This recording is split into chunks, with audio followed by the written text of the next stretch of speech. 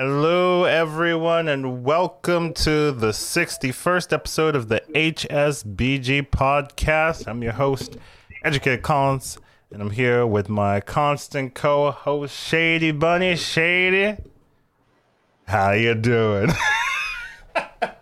Doing pretty damn good, Collins. How are you doing on this fine Sunday? It's a bit of an exception. I'm doing well. That's true. I didn't put a topic about us being on Sunday, but I guess we're gonna talk about it anyways, right? But Yes. we had events to do on Friday and Saturday, so we couldn't really schedule this podcast earlier. We could have. I was thinking about doing it Tuesday, but I had like a sponsor game to play that day, and I was just like, I don't know if I want to do both things on Thursday. So, and it didn't happen. Also, didn't ask you, so it's like impossible to do it if I don't tell you. Hey, we're gonna move this to Thursday. What do you think about it? Didn't even mention that. So yeah, The thought crossed my mind for sure. So, okay. But didn't do that, so we had to move it a little bit later after the tournament, and we got it. Here we are, essentially. But yep, 61st episodes should be a good one. It's it might be long. There is a chance this might be a doozy of a one. So if you like those type of episodes, get ready for it. But should be a lot of fun. We always start off with the weekly overview, just kind of how you did this week. I actually don't think for me that I played that much this week. I don't. Or this is one of the least amount of games I've played in a while for a week. I think a lot of it is due to like I have things coming up that I'm going to be busy for, and then also there's tournaments as well. So just like I didn't. So this week and this next week for me is going to be very busy. And I didn't know they were going to be busy like a week ago. I had no idea this week was going to be very busy like a week ago. Like I didn't know I was going to be playing in the tournament we played in, and some other things that were coming up. I had no idea I was going to be participating. So it's just like, oh, I'm actually very busy. Also have like a event to go to, so I'm traveling this week as well. So many things are coming up this week that I wasn't like really prepared for. I was like, oh, I have a qualifier, and then I have to travel, and then here's another tournament, It's like, okay, well, never mind. Hectic week for me. So I haven't actually played too much. I play a little bit, but not like the Cullen standard. Let's put it that way. You weren't jamming games. Yeah, right? it wasn't the volume jamming was games. slower. Yeah. Because if you're playing in a tournament, it's a pretty low volume of games as well. Because there's like downtime, you're waiting. But there are higher quality games. That's true. In a way, you play more games in that one day than you do in the whole week. Yes. I played a game afterwards, after the tournament, and I was just like, wow, it's so easy. Such a joke. It's so funny. It's the same thing here. My post tournament days are amazing. Where I'm just like, everyone's board is just trash. It's just so bad. It's just trash. Okay. I had a 36 health mutinous win where I just like bought Leroy's early. And I was like, I was just destroying everyone. I was just be like, these people do not have double Mantic Queen Leroy on their board. Yeah. Ridiculous. What are they doing? It's always so funny after a tournament just to like play in regular ladders. And you're just absolutely. Very weird. But yeah, that was my week. How about you? Comparable, I'd say, where I would also say I got a pretty low volume of games in. I had a sort of eventful week on the home front where my daughter wasn't that well, so just mainly, preoccupied with that. So yeah, lower sleep, streams a little shorter, just not a lot of, brain power for those 8-9 hour streams. My MMR kind of stayed the same, where I just played I probably gained more MMR playing 4 hours this morning than I did all week. Probably is true. hilarious. You know, we kind of Which is hilarious. Yeah, it's just, but it's just, I recognize it where I was like, huh, okay, I've played my 4 hours. Now I'm not playing well anymore because I'm still pretty tired because yesterday was also exhausting. right. And I'm just looking at it like, okay, so what if I like stop and don't lose the 300 I just made? Right. Yeah. I was like, that's an interesting proposition. I think I will opt to not lose the 300 I just made. You know what? I would think I'm going to do that, Chum. I'm going to cut it short today. So I'll do like 4.5 hours. Like, all right, I'll see you guys tomorrow. Yeah. Or hopefully I've slept a bit. That is something I have noticed, like where some streams I will play, like do my first like 5, 6, 7 games, and I just do well in all of them, and then like at the end of the stream I'm like at where I started. You know what I mean? Yeah, And exactly. And it's like It's super common, right? I mean, you're just not as good at the end for a lot of people, right? and I'm always like, why not just like stop, you know? And then there are right. some days where I'll do like I'll play like 6 games, I win them all, and then I stop, and then I'm just like, and sometimes I'll be like playing off stream or something, right? So there's like no pressure to like continue streaming. A little break in there, and it just feels so weird to me. It's so easy, right? Yeah. Compared to just like if you feel like you got to sit there for 6-7 hours and just jam. Yeah, like XQN does that where he just like logs on, plays for like 2 hours, 3 hours, and be like, all right, chat, I feel like I'm not going to play that well, so yep, see you guys. Just boom, offline, right? And then it was just like back for the second stream later that day. We're like, all right, I've rested, I'll play some more now. It's a good strategy. I it's think. Yeah, if you're 100% about the game, well, not even 100%, but if you're predominantly about the game and not so much about the stream, it's absolutely the way to go. Turn the stream on, play for a few hours, feel like your brain's not there, like, all right, time to quit, recharge, play again when I'm feeling strong. Yeah, I definitely it's kind of like tournaments, right? Yeah, like tournaments like 4 hours, 5 hours max usually. So yeah, anytime I'm not streaming and I'm playing, it's very free because I can play one game and then like take a 30-minute break, no problem, and then play another game, and it's fine, right? Because there's nobody telling you, hey, Collins, you know, you're just singing. You don't have that voice in the back of your head like, you should get back to the stream, you should get back to the stream, you should get back to the stream. Those are pretty fun, but you know, they're not conducive to like good. So I guess those are our 2 weeks where we didn't play that much, and then we both had the tournament. Yeah. So, big thing for us, probably the most important thing over this week, right, is probably the TICE Hearthstone qualifier. We had that over Friday, Saturday, right? So it was over 2 days. Actually don't have the day one results because I forgot to put that as a topic. But we can talk about it anyways. And I could technically make that topic while we talk about it, but that sounds like a lot of effort, and I already made my topics. We're a podcast first and foremost. The video is really bonus. So I keep telling you that, where you got to keep in mind that the way that this is supposed to be consumed is people don't see whatever you're putting up there. So we just talk about it, right? So you can pull up the scores. You don't have to make it. But I put up so much effort to make. I know, and I'm here to crush. I'm here to crush it and say like, ain't nobody watching YouTube shit, man. Like they're listening on Spotify and shit. But my pictures, my pretty pictures. I put so much effort into it. We're a podcast, so yeah. People listen to this shit. You know, they go for a jog or they're doing, I don't know, some yard work or whatever. I mean, that's what I do. You know what? I go out for some errands. I go groceries or whatever. I just listen to a podcast. If they happen to have a lot of pretty pictures in the video, that's it. Sorry, I watch that sometimes. But all right.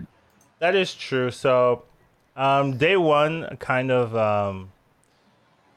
I think I had a better time during day one, right? Where you had a little bit more of a struggle during that that day. I really liked the format, but then after talking about it with Zixon or whatever, they, you know, compared to Lobby Legends qualifiers, he like clarified, yeah, of course it's gonna feel better. You're going from 24 to 16 instead of 48 to 12, right? Which is what the Lobby Legends. Of course, it doesn't matter the format. It's gonna feel better.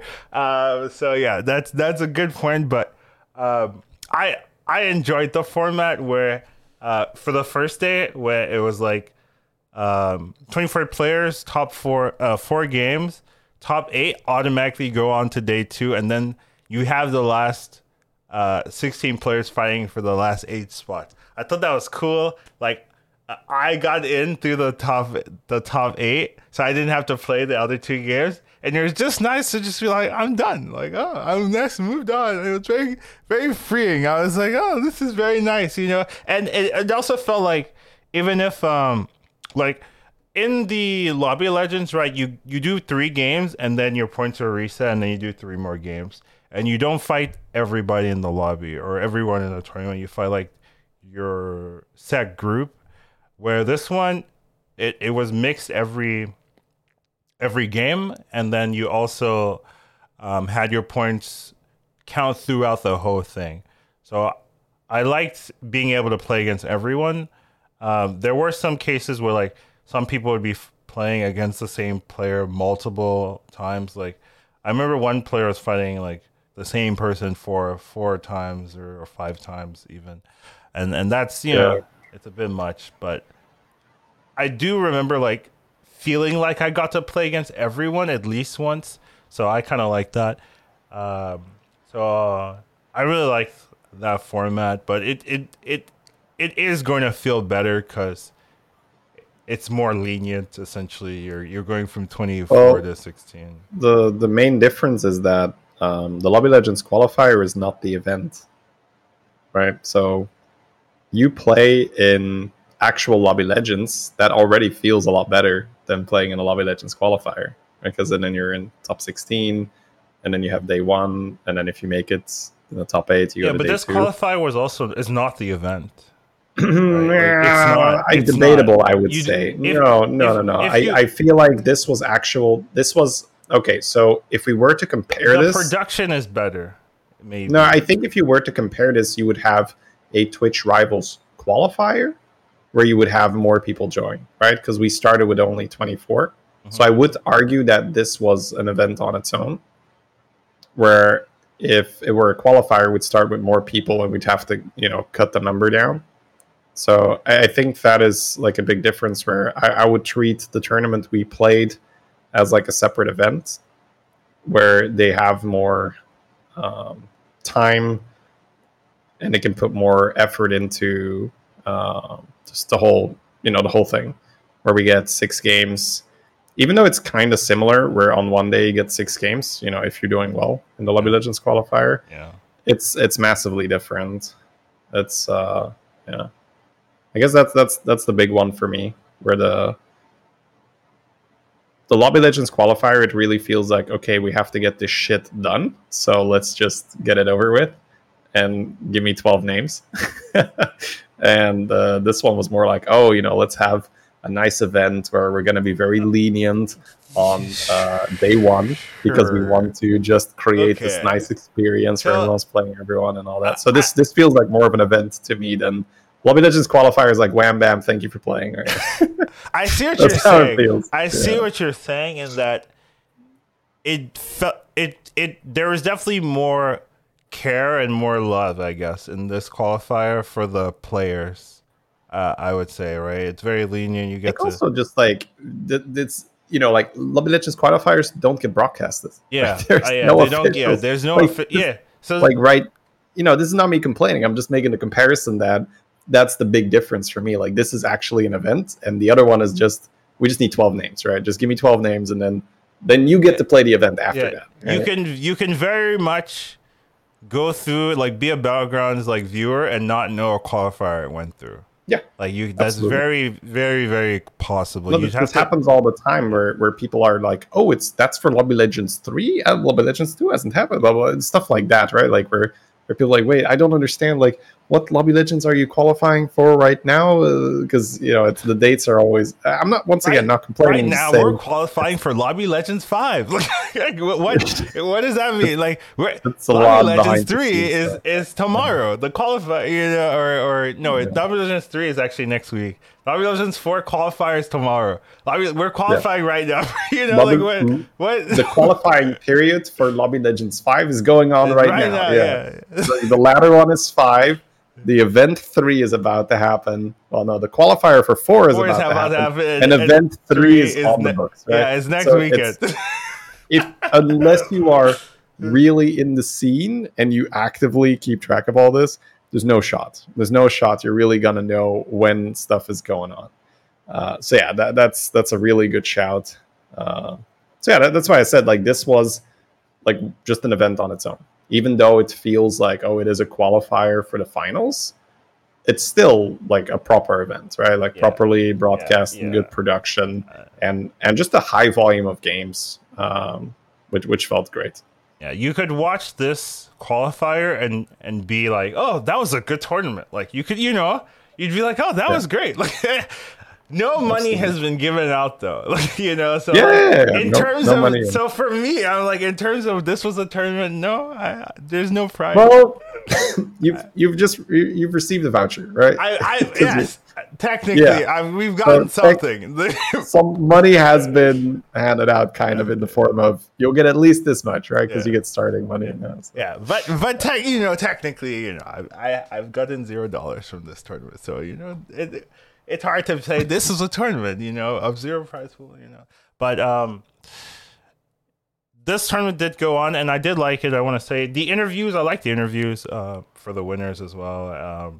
It was kind of weird because they had to pick, like, 2 lobbies were going every round, and they had to watch one, and then they would interview the winner most of the time. Well, they'd ask the winner if they want to interview. If they accepted, then they would interview the winner most of the time.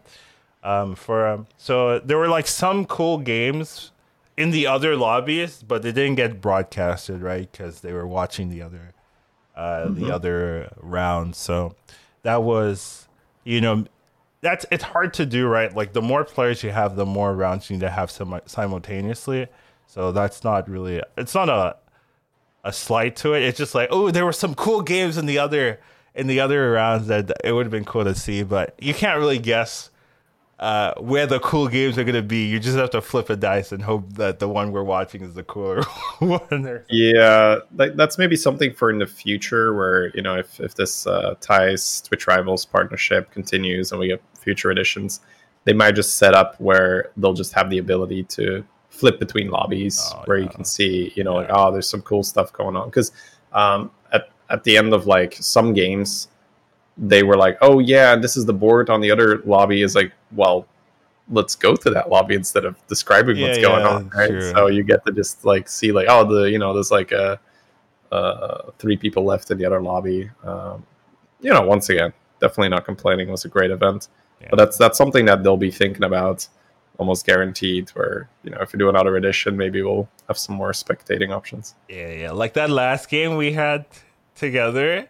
That would have been a great storyline, right? If they were watching that one, like, that would have been it's so good. Yeah. And that third game for me, where I actually got the first to, like, recover, and like there was a lot there that could have been really cool. But let's kind of spoilers ahead if you haven't watched it. We're spoiling it. I don't care. Like, that's your fault. I'm not even gonna tell you go watch it. We're gonna spoil it. But yeah, results. We, both me and Shady actually qualified. I would say, like, all in all, best case scenario for me. Like, we both made it.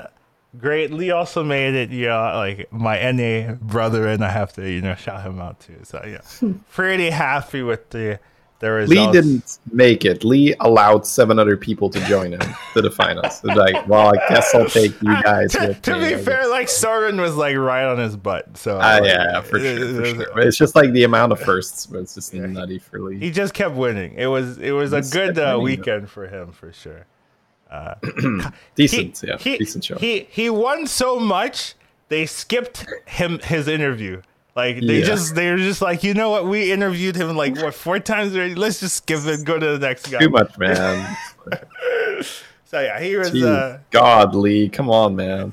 Give other people some airtime. yeah, not very fair to Brinkley. I do think it's so like they picked some of the worst NA replacements. Like, you know, Bringing Collins and Leon, yeah, that's not going to bode well for your EU participants. Yeah, That you're, is you're trying to have a EU event, and you're just like, you know what? Let's just bring not a great look. Yeah. some of On the the- other hand, maybe they just want to be like, okay, we'll just invite some NA guys that will go through. Otherwise, it's kind of painful. Yeah. No, this was. I mean, you guys are tournament monsters, right? So it's just if you're gonna bring some NA players, then you guys are absolutely on that short list. But yeah, but most of important thing, we both made it. How you feel about that, Shady? How was Oh it? man, yeah. So I guess I'll just describe my tournament experience. I just described the week I had before, so you can imagine going into the tournament. Basically, what my tournament prep looked like was starting 8 a.m. I'm taking care of my sick daughter until 1 in the afternoon, and the tournament's at 3. So then I've got a little bit of time to do whatever, like maybe sneak in some dishes or whatever, and then get some food, maybe like finally get a shower and all that. So that was my tournament prep, right? Like, whereas I can imagine some other players had a little bit of a different routine going into the tournament. So I told Collins that I gave myself pretty much like a 10% shot, where I said, okay, I'm just gonna do this because you never know. I'm gonna do my best, but I'm exhausted, and I honestly started out really strong, where I played it well. I was dealt a bit of a rough hand in Hero Select, where I had to play a Kale, and then my early fights were not great. So I think I lost like my first 4 fights in a row where I'm playing Kael'thas. That's not what you want to be, right? Like, if you use your hero power and then you lose 2 more times or 3 more times, and you're just like, what? Oh, that's not good. So when I got my second hero power, that's when I started winning a little bit. So the second +2/+2, and I just had this very super humble strategy where I'm, like Quillbore out, so I can't play Ground Shaker Deflecto. Okay. But I think Beasts are out as well, so at least you're not going to get hit with Rat Packs. So I pretty much just embraced the tier 4. I'm just going to buy Metal Tooth Leapers and Clunkers to buff my Deflecto. I'm going to get eggs, and my whole strategy was just I have 2 big Deflectos and 5 resets. That was pretty much it.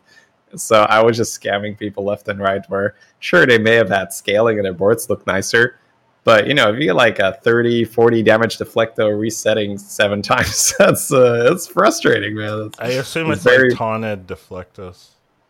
Sorry? Taunted Deflectos with resets, or No. I think ever since the introduction of Leroy, you can't taunt your Deflectos anymore. It's just asking for trouble, because that's your whole thing, right? I still Like, see G-Flake just like not caring. Sure, maybe on ladder, but I would say in tournaments, I mean, maybe you got to taunt everything at that taunt point. Everything, but yeah. But then if feel you're like, taunting everything, then what's the point? then why are you taunting him, right? Yeah, Yeah, exactly. So I think with the introduction of Leroy, with the introduction of Prestor, it already got rough. taunting Yeah. I've seen that. But Amalgadon was removed, and it's a bit harder to do the amalgam replacement thing. So Prestor isn't as much of an issue as Leroy is. People lead with Leroy's all the time. Okay. I see the problem. I don't do that comp, right? So I don't know the problem. Yeah, I can imagine. Yeah, that's a big deal. I'm not a Deflecto taunter at the minute. Okay. A little bit too many Leroys out there. Yeah. But anyways, right, just like solid start to the tournament, where essentially I've put myself in a position where I'm pretty likely to even advance with the first 8. But I have this Gallywix game where, my computer is also just like dying under the warm weather, and then I'm lagging like crazy because I'm playing Gallywix. And back then I hadn't really checked if I was able to reset or not. So I'm playing a Gallywix game without reconnecting, and I end up taking like a top 6 when I'm in a really solid position, just purely because, well, you guys know the state of the game right now. You're playing Gallywix, your game is lagging. and you're not reconnecting, yeah, good luck with that. So I have to skip a reroll wraith because I'm like, dear God, there's no way I'm going to have enough time for that. Which is really sad that you just have to be like, well, this card is amazing for me, but there's no way I'm going to be able to spend 25 gold and get free rerolls. So in the end, I died purely because I couldn't reposition my cards. The thing where you move and then they move back and blah blah blah. And it was very, very clearly the case that, 2 of my minions went into a big taunt when I had moved my big minion more to the front to kill that big taunt. And I died out of 50-50 at the end. I hit the wrong minion, but it would have never come down to the 50-50 if my big guy had just one-shot their big taunt. But yeah, I couldn't move it, blah, blah, blah, blah, blah, blah. So then I'm getting in my own head where, I'm tired at that point. I'm bitching about the lag, and I'm just like, I shouldn't be in the spot. I had a great Gallywix for it. I shouldn't be a solo top 6. So it comes down to me just barely, I think, number 9 or maybe number 10 tie or whatever, not making it into that initial top 8. And from that point on, you'd say, well, I mean, you're pretty safe, but we have to play 2 more games, and I'm so dead, man. I'm so gone. I'm just so tired, and I just end up playing 2 atrocious games where I play a Silas game where I'm just rolling it down on tier 4 with Major Doma, and I'm just like, I equated it to just drunkenly stumbling home, being like, all right, chat, we just gotta make it home. It's not gonna be pretty. It's not gonna be good. Just gotta not get double top 8.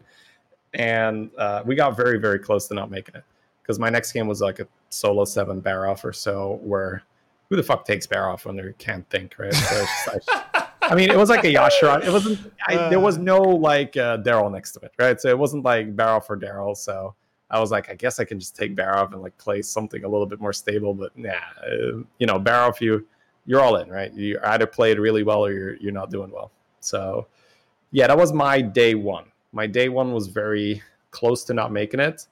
But I also went in with that expectation of, yeah, it's just going to be rough. I'm just going to do my best. But then, my wife really stepped in and said, all right, I'm going to take full responsibility this night. You try to get some sleep, this and that. So day 2, I've slept 6 hours in a row. I arrived completely, that's like an achievement. I love it. I know, 6 hours in a row for me, it's unfair. It's unfair to the competition, right? You give me 6 hours of uninterrupted sleep. Holy, that's performance enhancing right there. So yeah, that's what I'm playing with on ladder usually, right? Like if I get 6 hours of uninterrupted sleep, holy shit, man, I'm crushing it. That's the dad life for you right there. So I'm playing this really well. Day 2, I love it.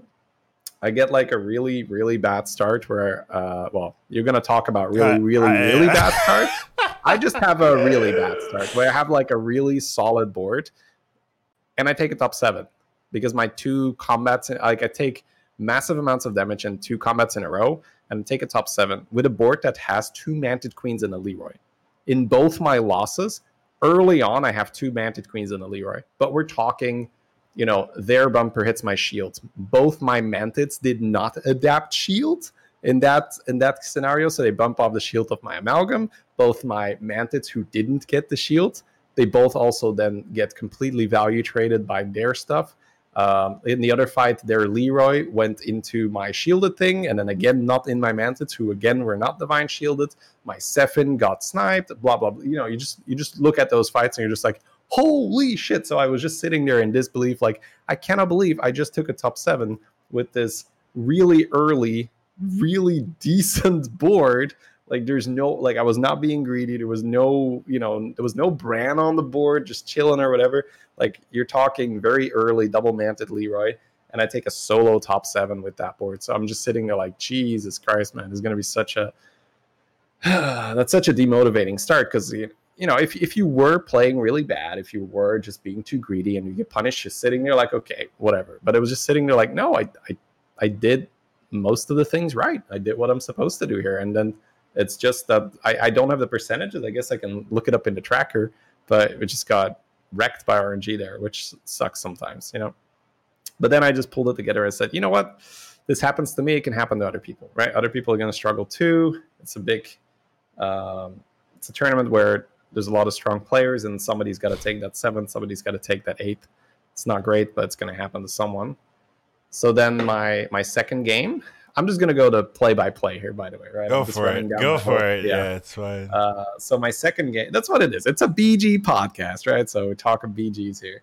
My second game, I sort of just make the connection how everyone is playing, and I formulate a plan where I'm just thinking like, man, I think Cleave is gonna be insane. You know, like this is not like breaking news where you say, oh well, Cleave is good, ha ha ha. But it's not like you go into a game and say, I really want to play Cleave, right? So and I came into the game saying, I really, really, really want to play Cleave. So I snapped an Alec here where I'm like, all right, because what really made it easy for me to take Alec here was I looked at, okay, what makes the Naga Cleave setup so bullshit? They can give their Cleave Wind Fury, and they can give their Cleave Divine Shield. I was like, huh, Alec here gives a Divine Shield and Wind Fury automatically. So pretty much all you need when you're playing an Alec here and Nagas are in, you need like one Archer. And you already have a 10 damage Wind Fury Divine Shield Cleave. That's all you need. And then from there on, it just gets better. You can roll Critter Wrangler, you can roll Shoal, or you can play Quillbore. And why was it for me that I just said like Cleave is so good?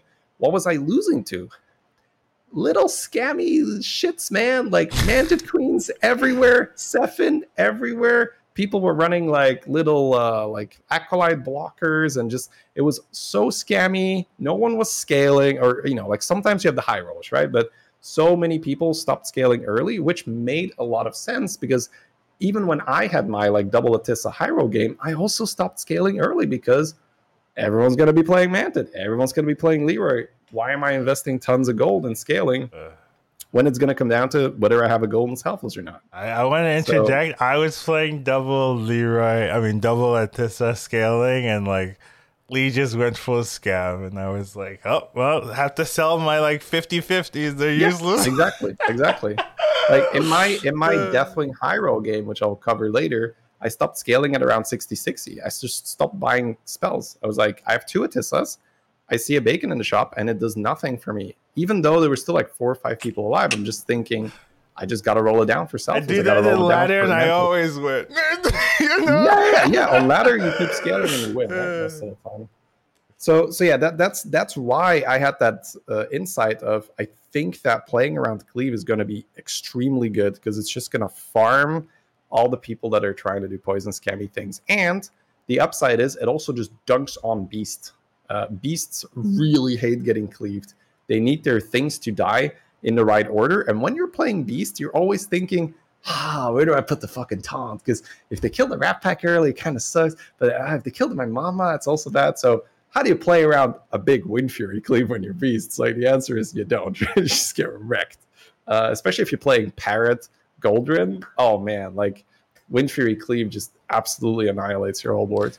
So especially in the Beast Murloc lobby, where you know that it's going to be a mixture of people playing Beasts, which are going to be really susceptible to getting killed in the wrong order, or people are playing Sephon. Yeah, I'd say like cleaving them is insanely good. You know what? You've actually made me realize I made a huge mistake in that game because I had a full Reaper. I did. Mm-hmm.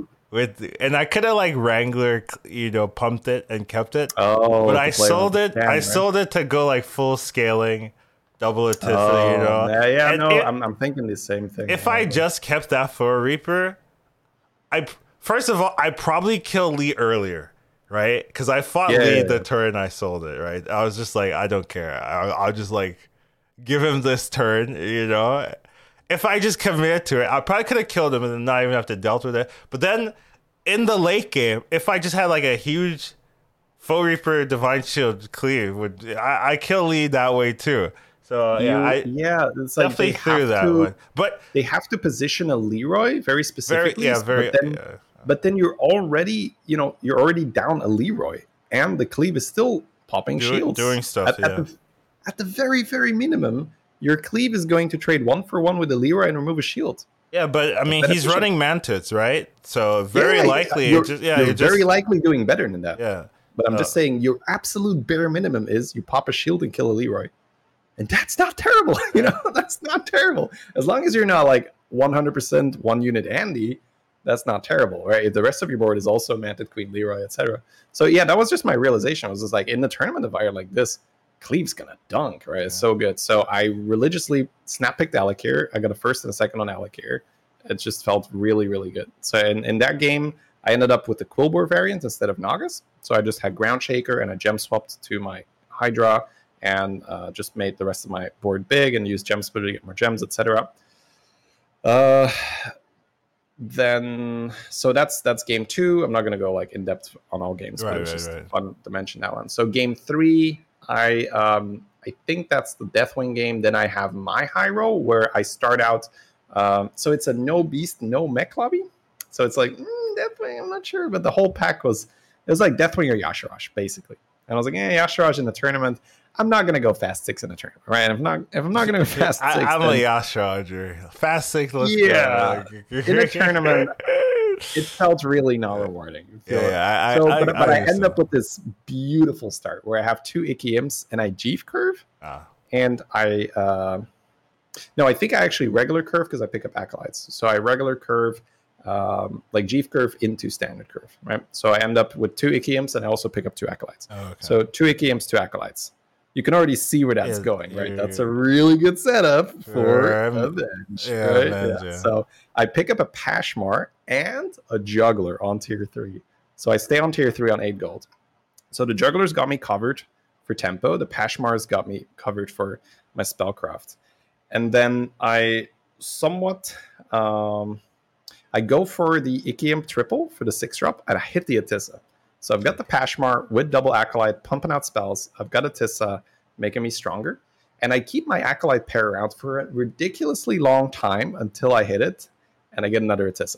So then, then you're good. As they say, we're cooking with gas at that point, right? So I have 2 Tissas, I've got a Pashmar, I've got an Acolyte, golden by now. So I'm just farming spells, I'm getting huge. And it's in that game that I ended up really early, just rolling it down for Selfless and Baron.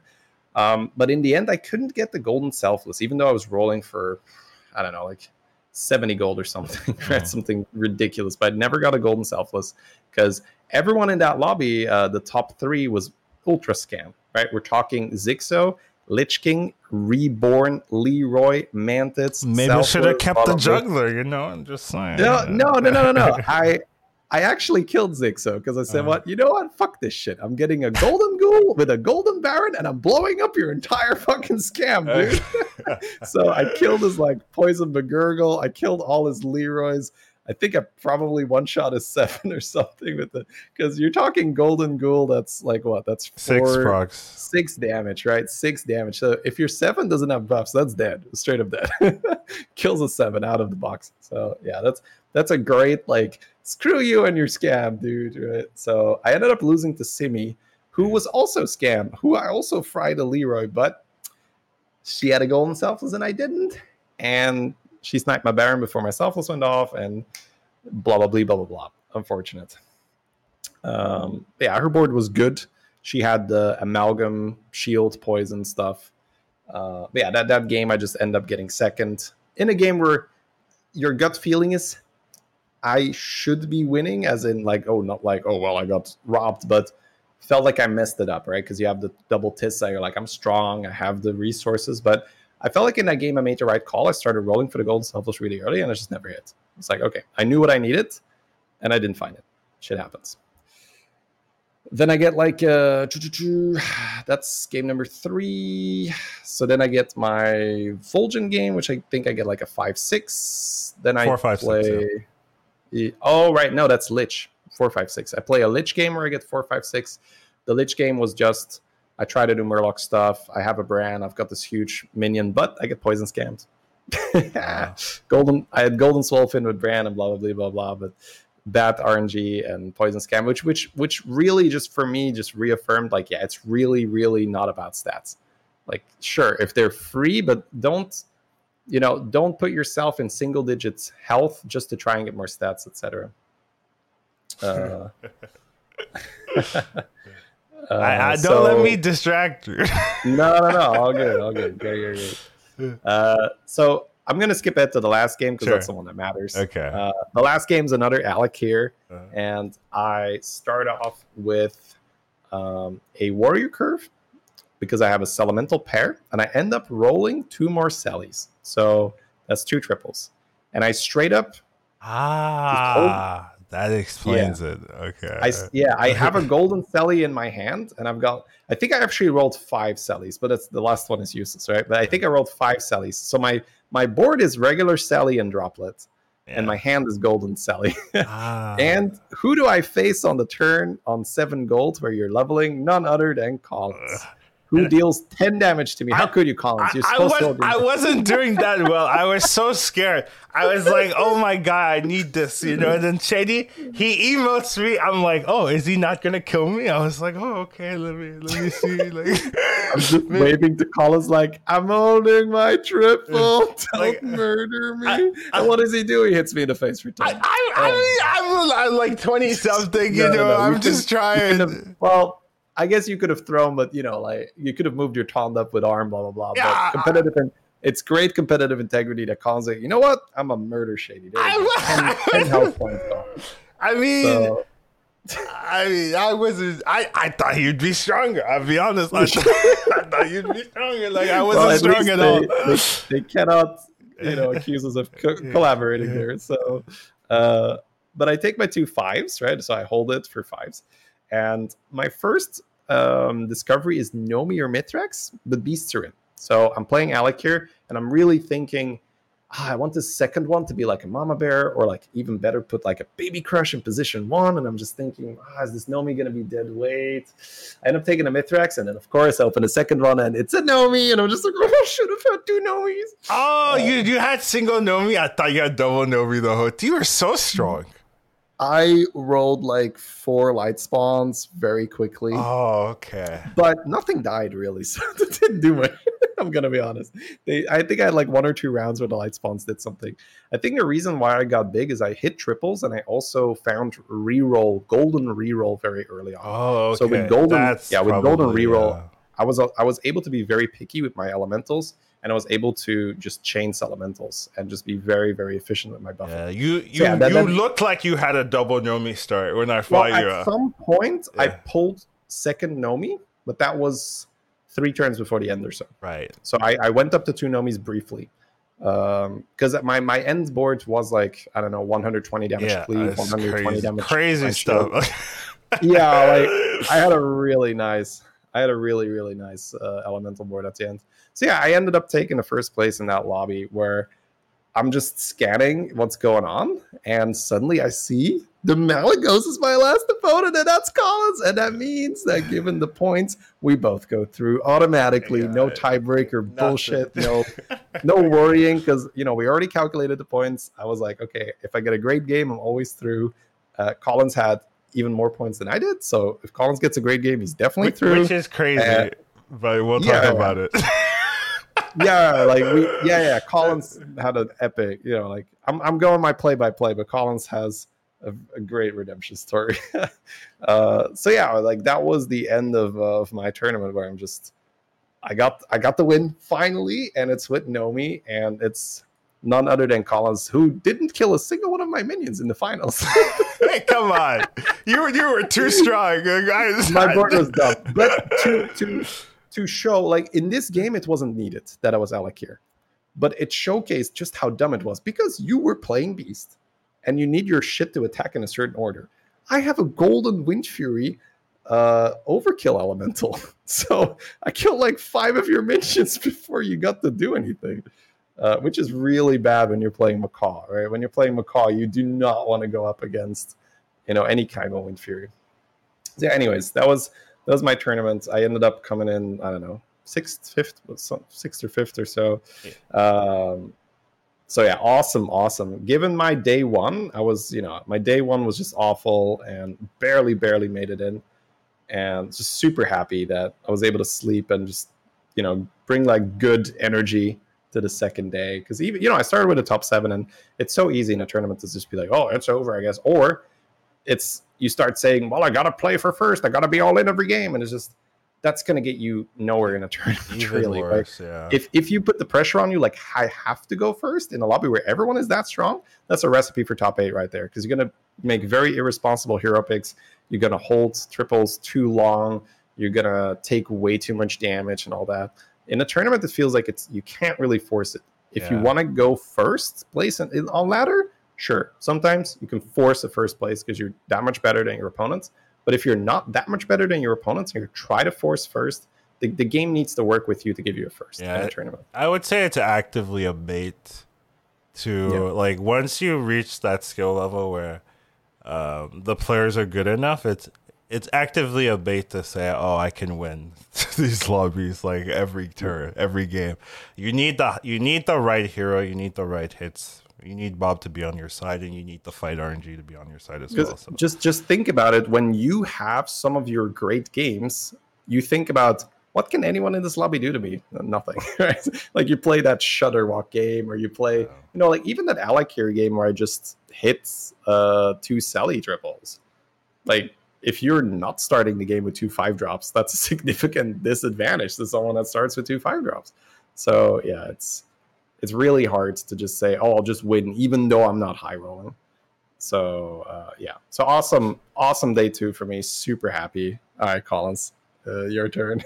Skill level is never equal, by the way, Life Monster. Like, it does change from day to day. So, like, one player can be playing better on the day, and their skill will be higher than yours.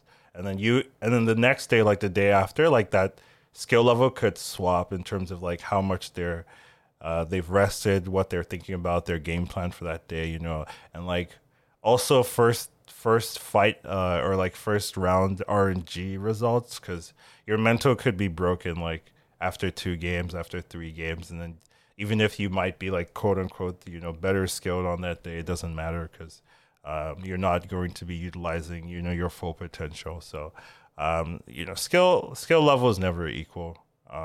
Day to day in a tournament, that's not really true. You just have to make sure that you're giving yourself the best chance to have the highest skill in that tournament for yourself. So, like people like to say like RNG is really important, but you just see throughout in the same like players do well, right? That's not RNG. It's not. They just know what they're doing. I guess in defense of that statement is the closer the skill gets, the more RNG is going to decide. Sure, stuff. that is true, because like at certain points, RNG will be more of a factor, but that is not going to be true for like a lot of cases. Like there's going to be players that are better on that day. Like even if the skill level is like generally equal, you can still like have a tournament and then just have like this like one player win like 5 out of 6 universes, like because they're just playing that much better on that day, regardless of like how the RNG functions. As long as you have like enough games, it does, like the more games the clearer it becomes, so yeah, fight RNG and stuff like that, it doesn't matter, but there are differences between players.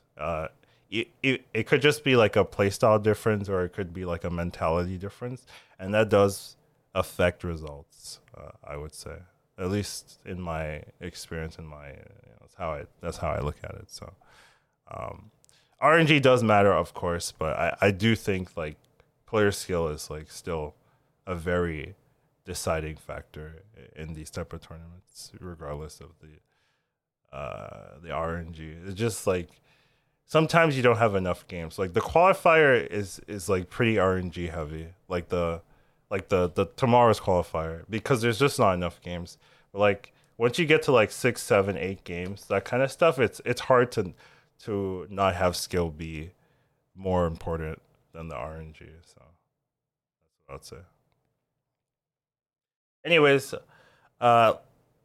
moving on, let's talk about my tournament experience. And that felt like a heavy conversation, to throw in there. But disagreements or not, it's fine. So my day 1 was like pretty safe because I made it through just based on being top 8 of the 24 in the first day, so I didn't have to play the extra 2 games. And it's that first, like, if you make it there, it's freeing because basically you're in the top lead the whole time, right? It's hard to be, because it's only 4 games, right? It's not like 6 games, right? So it's hard to be in the bottom and then like recover.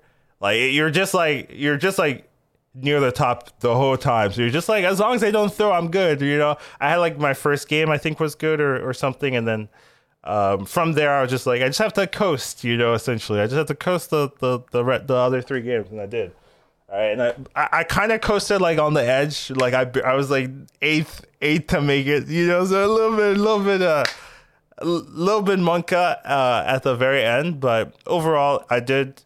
I was in the top 8 spots to not have to play the extra 2 games. But I feel like even if I did, right, like you basically had to like not double throw, right, which is doable, but it's not likely. So I think I'd been fine either way. So day 1 was kind of like pretty free. There was like not too much stress for me. The stress was watching Shady. Actually, that I decided to like stay and watch that. That was where my stress was. Bad idea. All right. But other than that, you know, for me itself, it was a nice one. Day 2, however, that was where the troubles began. You know, so day 2, I actually didn't sleep that well, but that's like my fault. Like I stayed up till like. So for me, the tournament. First of all, I'm not even supposed to be in the tournament. Like me and Lee, you know, we're not really. We're not. I had no idea. I wasn't planning to play this, right? But 2 people dropped, and they had 2 replacements.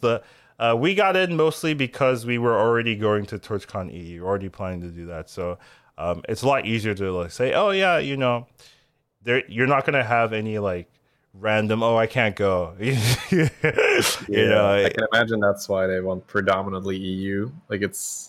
You know, I live in Belgium, right? That's a small trip to Amsterdam. You're like, oh, you know, Texas, Amsterdam, that's nothing, right? You're going to make it out for a tournament, aren't you? Right, but so fortunately, you know, people dropped, and I was like, oh yeah, I'm going anyway. So they're like, oh, do you want to play? Like I technically could have casted, essentially, right? Like Bolfer and Slissa and stuff like that. I could have been in that spot. But since I was going, I was like, oh, I'd love to play. So I ended up being able to play. So wasn't really planned for it. But didn't really get too much sleep on the second day. I actually just stayed up till like 2 a.m. And the tournament starts at 8 a.m. for me, so didn't have that much sleep. I actually like early tournaments more than later tournaments because the later it gets for me, the more tired I am. Just like, I don't know, it's just how it works for me. So I would rather have a tournament be earlier in the day and then more than later on. So actually, I think it worked out for me generally because you know, I'm not like mentally tired or stuff like that. And I you know, I play like even tournament days, like I'll play it like, you know, before the tournament, and it's, you know, it's not the greatest thing because I'll sometimes like use my brain power on it. But generally day 2 started, and I had a pretty rough first game. I had Barov, and I went for a triple. I had a pretty good tempo start. I had like demon start, so I had like a Wrathweaver and a lot of demons. I went for general Barov curve, just leveling up, and then I got a pair. I tripled that pair. I was taking a lot of damage, even with the demon start. Everyone else was like super high tempo, and I was also kind of losing a little bit of unlucky fights. 4 damage here where I shouldn't have, 3 damage here where I shouldn't have, as well as I'm playing demons, right? So I'm also taking damage that way. So I wasn't that healthy, but my 6-drop triple was between Full Reaper and Buster. I ended up taking the Full Reaper because I thought I needed the tempo, or I was feeling pressured. I do think that was a mistake. I don't think it would have mattered now that I looked at, like, I rewatched the tournament yesterday, or at least the day 2 yesterday. I don't think it would have mattered what I picked there. I would have died. The opponent highrolled like crazy, and he had like he had like huge elemental demon eating. He had Feldbat with Nomi scaling. Like I've like whatever. Like I'm not maybe beating you're even that. in the realm that you're like not even supposed to take a 6 or so in that game to try and, I mean, it's with perfect hindsight information, of course, where you're like, there's a good chance I died that spot every time just because my opponent's too strong and I'll take damage. There, the one thing I like, maybe I play super safe, and then I'm healthier than 15, and I don't take that. I like even with the 15 damage, but that's not my play style. That's not barrel. Yeah, that's not. I'm not gonna do that. Just like that's fair. Like I said, it is perfect hindsight, right? Where you say this game, if I take a 6, I always die But that is also part of that RNG where people are so good at optimizing the high rolls that sometimes it is just, I fought my F on this turn and I was always going to get wrecked. Yeah, like that Shudderwock, you fight Shudderwock, you take 15. Exactly. Like there's nothing you can do. Just get Shudderwock. That's going to happen. Yeah, so... But there's multiple Shudderwocks out there, right? They don't need Shudderwock to do it. I guess that's what was my point. Yeah. In the hands of good players, there's more than one Shudderwock hero. The problem is, like, in ladder, like anyone really, like who's like at the skill level we play in can use Shudderwock and do it well, right? So that's you would be surprised how often I see Shudderwocks mess it up. Okay, true. Like, I know, but I do see that. Your point stands that you do not have to be completely top tier to buy 3 Alley Cats and Shudderwock, right? That's what you're saying. Yeah. So I got fortunately, wasn't solo 8th, so I was like, tied 8th, 7th, 8th, not, I get half a point, feels good, half a point, let's go, well, no, I wasn't like that, but I was like, not the worst, RD, you also got 7th, 8th there. The second game I got Zarella. I actually thought I was gonna do really well that game. Like Zarella is probably one of my better heroes, like probably top 4, top 3 in terms of like my results on ladder. So I was like, oh, Sorella, I'm gonna recover. This is one of my best heroes, like this patch. Let's go.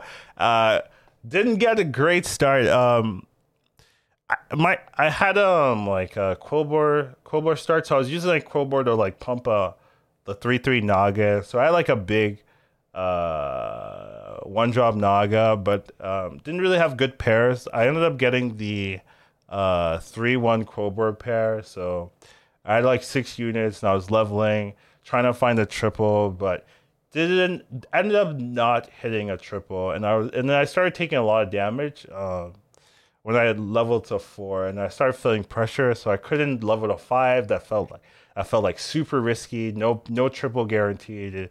It felt so bad. So I stayed on 4. I got like double Major Domu. So I was like, okay, I got double Major Domu, and I had like the Wildfire Cleave. I ended up getting like a Wildfire pair. Then I tripled that, I think, into a 6, and it was like a Foe Reaper or something. So I was like, okay, I guess Cleave Pog. Yeah, I'll go like double cleave. I'll have a cleave into cleave, and then I had like just random like no triple. Like that was my only triple, and like I didn't have like any other clear direction. I had like this random Naga, huge Naga, but it was like it wasn't good. So ended up running like Foe Reaper into Wildfire Cleave, but my opponent just had like huge demons again. Actually, yeah, everyone just had Felbats to kill me. Like they just scaled crazy. They had huge demons again, and I cleaved them, and was that a different game? No. That's the first game. I didn't get a triple that whole game. Actually, that's right. I didn't triple at all with the Zarella game. I ended up taking the 5-9 or the Quillbore 5 Divine Shield, the 5 attack Bristleback Knights. Yeah. I ended up taking a pair of that. Trying to buff that a little bit. And see, that's the difference, right? When you're explaining that game to me, I am never ever on tier 5. Yeah. I know. Right? I'm always on tier 5. I know that's your place, though, right? Yeah. Like I would rather die a man on tier 5, Shady, than a coward. Than a coward on tier 4, exactly. But this coward stays alive a turn longer than you. Maybe he does. I would say, yeah, there's a good chance. I'm trying to win. I'm trying to top 4. But. It's riskier playstyle for sure. So I went to 5, didn't have a triple, and went to 5 anyways. Took the damage. Ended up trying to recover on 5. There were no beasts, so I couldn't like rely on beasts or anything. There was really nothing on 5. It was really you get a 6 or you die. Ended up getting like double bristleback and try to buff that up. Didn't really work out, and I just had no direction, and it was so sad. And I just took the solo 8 there, and it was just like, damn, like I was like very disappointed because that's 2 8s, essentially 2 8s, right? Because my half a point for the two Barov, games. the Barov game was also 8th, right? It's just lucky RDU died with me, like, but I should have been solo 8th as well. So I was streaming. I was like not really in the mood, just kind of tilted because I basically said like, "Oh, that's unacceptable." I think those were my words.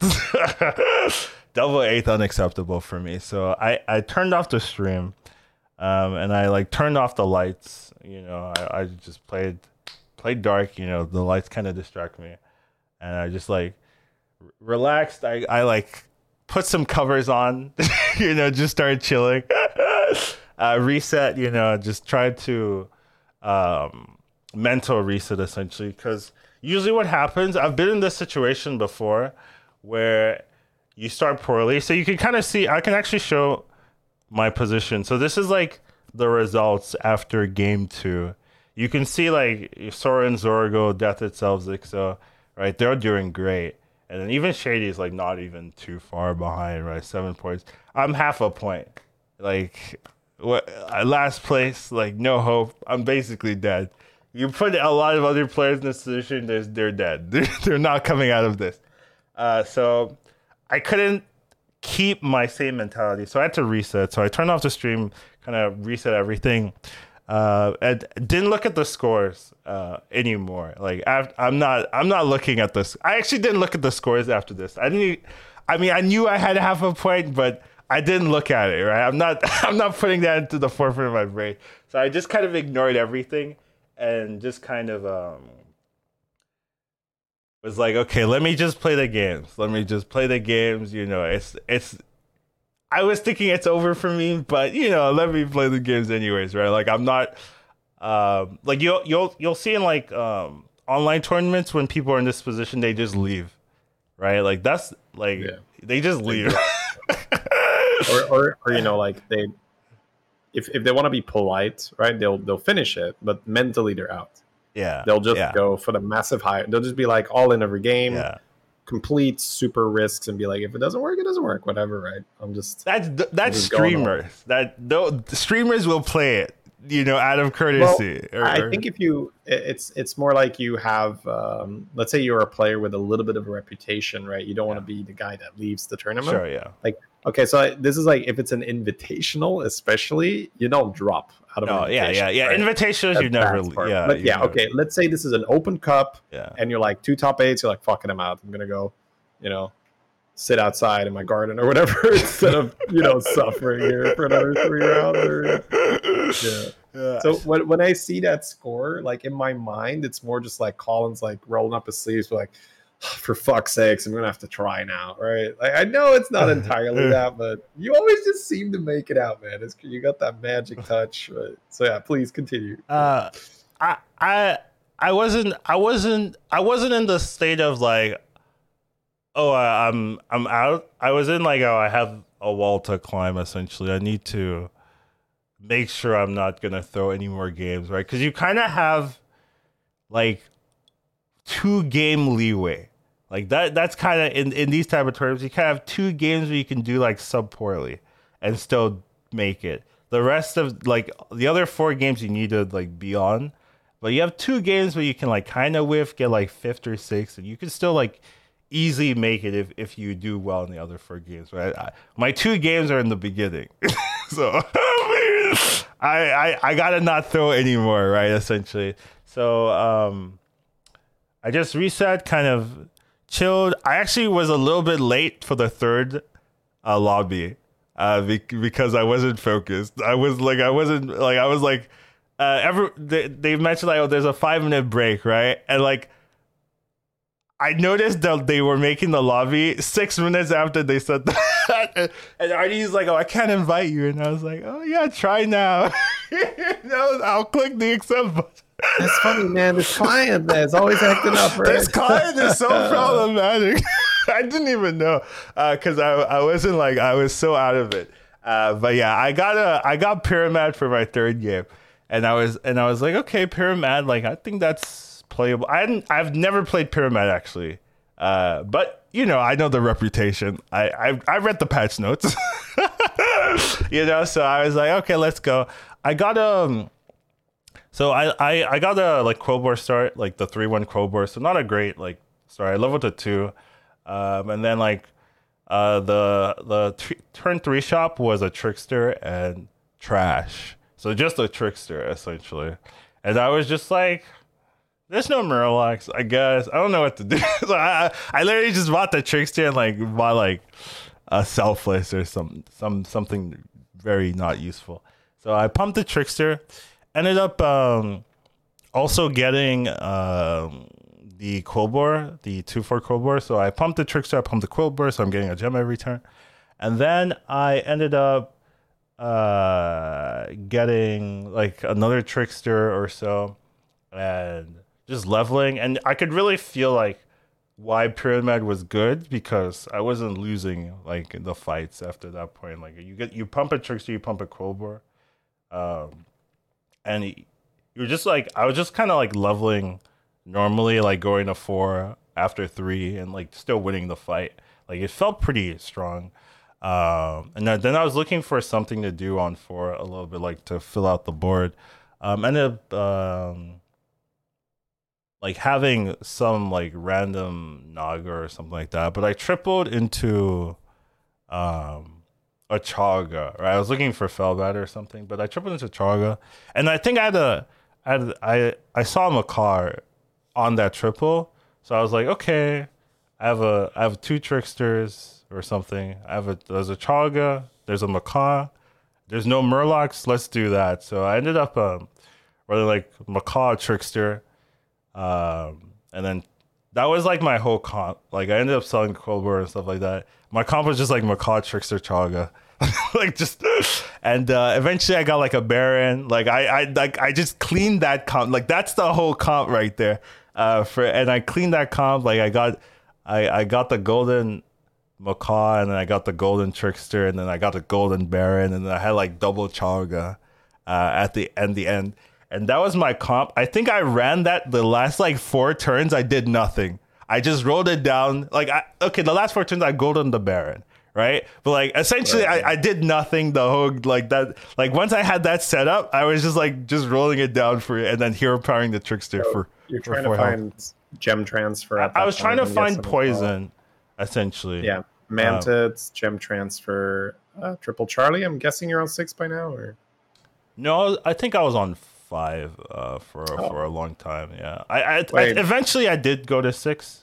How are we rolling for poison in a no Murloc lobby on 5? Though? Oh, I mean, eventually I leveled to 6. Right. So once you're on 6, that's what you're rolling for. Yeah. But you were rolling for like the Baron and the Trickster. I was rolling for the Trickster and the Baron and the Macaw. All right. Did you end up tripling the Trickster at all or not? Yes, I tripled the Trickster and I taunted it.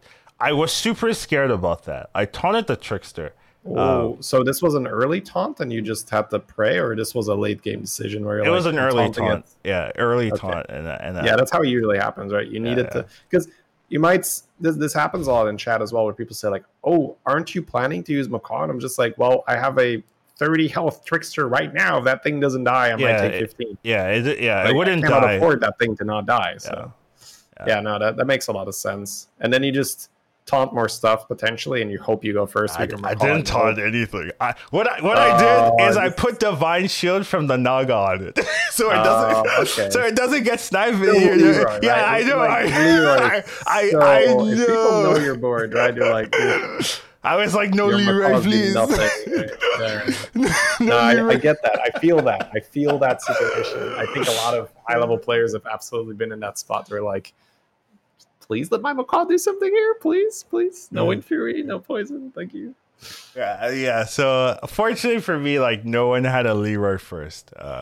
So I got all my procs, and once the Chagas like got to like 10 attack, then they could like kill things themselves, and that really helped me. They would have like huge minions, and I would just have like a 10 attack 200 Chaga, just like chunk chunk chunk chunk.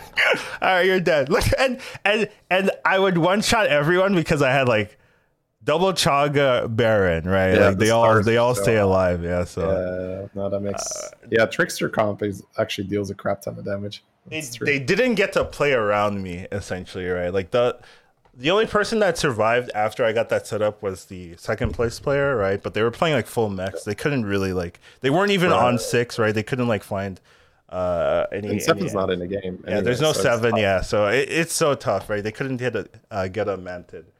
So I was just like, oh, I don't have to do anything. So I just I did nothing that turn and then won again. And I was like, yes, it was so necessary though. Like for my mental to win that lobby, it was absolutely it. I needed that win. I needed that win just to say, absolutely. Hey, I'm not absolutely doomed. You know, because please. I was thinking, okay, if I win this. And then I win the next one, then maybe I'll take an interview. You know, I was like, even if I win this, I'm not gonna take an interview. That was what I was saying. Like, if I win this and they're watching I'm not taking the interview. Get out of my face. Yeah, I just got double 8th and I won. Okay, who cares? Like, I'm still like very behind. I was like, if I win the next game, I'll take the interview. That was almost like a pity interview at that point. You're like, I don't need your pity interview. Like, let me, come back to me when I'm in a good spot.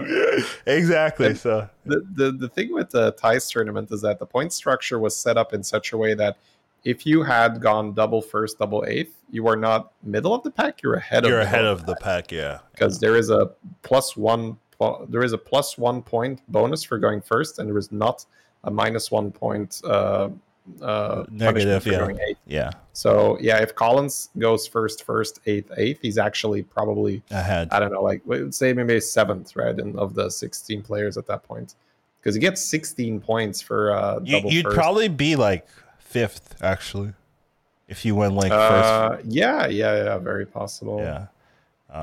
So getting first is like so powerful. It's a big deal. Yeah, it's a very big deal. So I got that first, and I was like, you know. I wasn't in a good mood. Actually, I was just like, okay, next game. Like I was just like, I need to win another one. First closer. Yeah. To a good mood. Yeah. So 4th game in, I got another Pyramid. I wasn't even sure I should take it. Because the lobby wasn't as good, right? There was no demons or anything. Like, the poisons were in, and I was like, maybe it's not as good. But I was like, I just won with the hero. Like, I'm not going to, in a tournament, I'm not going to, like, betray the Pyramid here. So I picked Pyramid again. This one was a little bit weirder because I decided to hold my hero power. So the reason I did this is because, first of all, I didn't have a good target. Or a really good target. I had like the 5-3 Crowbar, but it's like it's not a great target.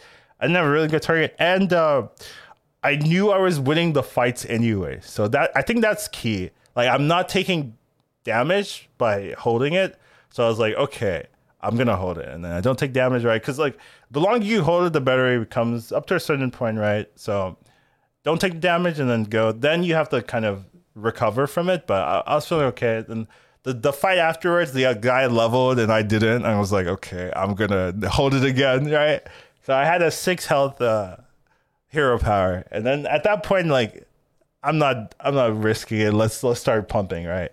So I actually went like all in. I put my gem on my 5-3. I gave it a 6 health and just played it normal from there. So the nice thing about the Pyramid is like it's too much free tempo. It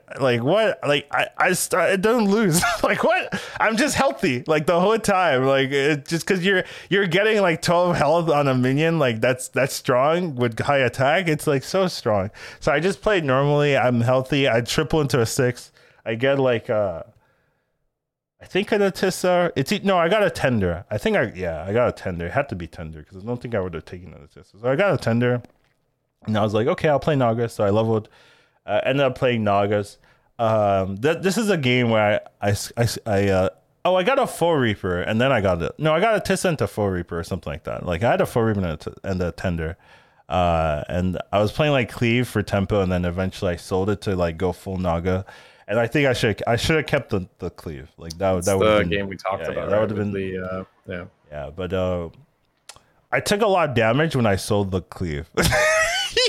I knew that was gonna happen. I was like 30 something HP, right? So I was like, I'll just take some damage, but have a stronger board in the future. So I ended up taking like a little bit of damage, but like after like 3-4 turns, I'm stronger, and then I kill everyone else. But then Lee's just like playing Dark Glaze scaling, and what he did was pretty cool. He double necrolighted his Deflecto, and then he had like an amalgam with reset tonnage, you know. So he ended up like that turn I fought him. He had like a 30 attack Deflecto. He made it 150 attack Deflecto with reset. So I couldn't kill that. Like it was bigger than everything I had, you know. And he sold the rest of his things, put manted, right? Double manted. So he had like double manted, huge Deflecto, and just like very annoying board state. I tried to neutralize his shields because like almost everything had shield because he had double manted Deflecto shielded.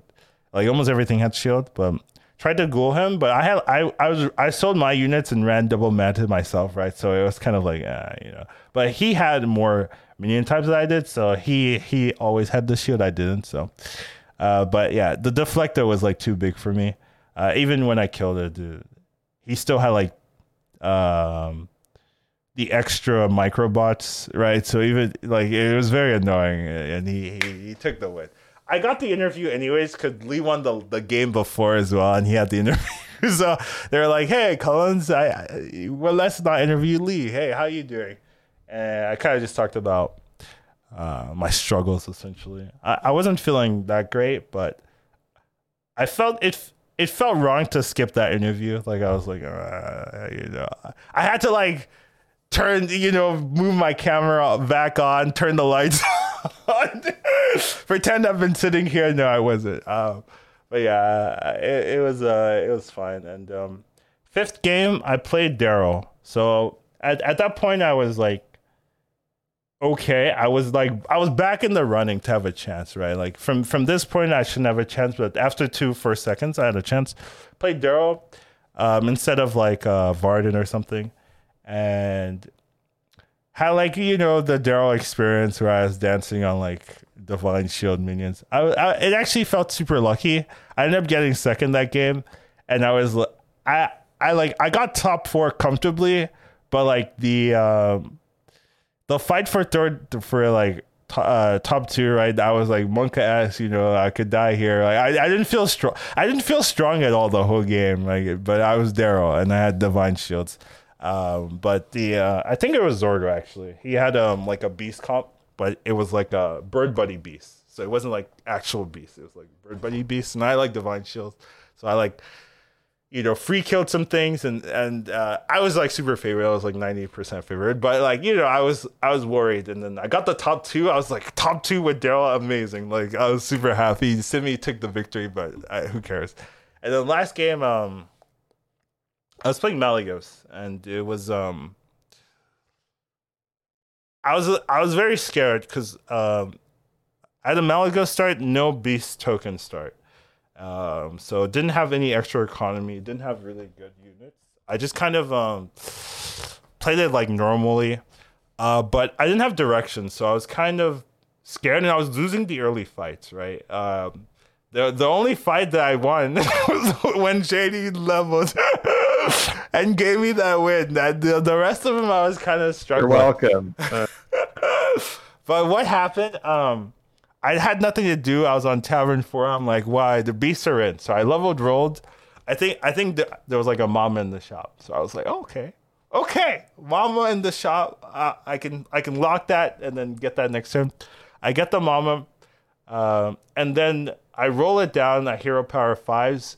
I get this roll where it was like another mama Rad Pack Reborn Highmane in the shop. Like another, like I was like, I hit that roll. I'm like, I'm in the finals.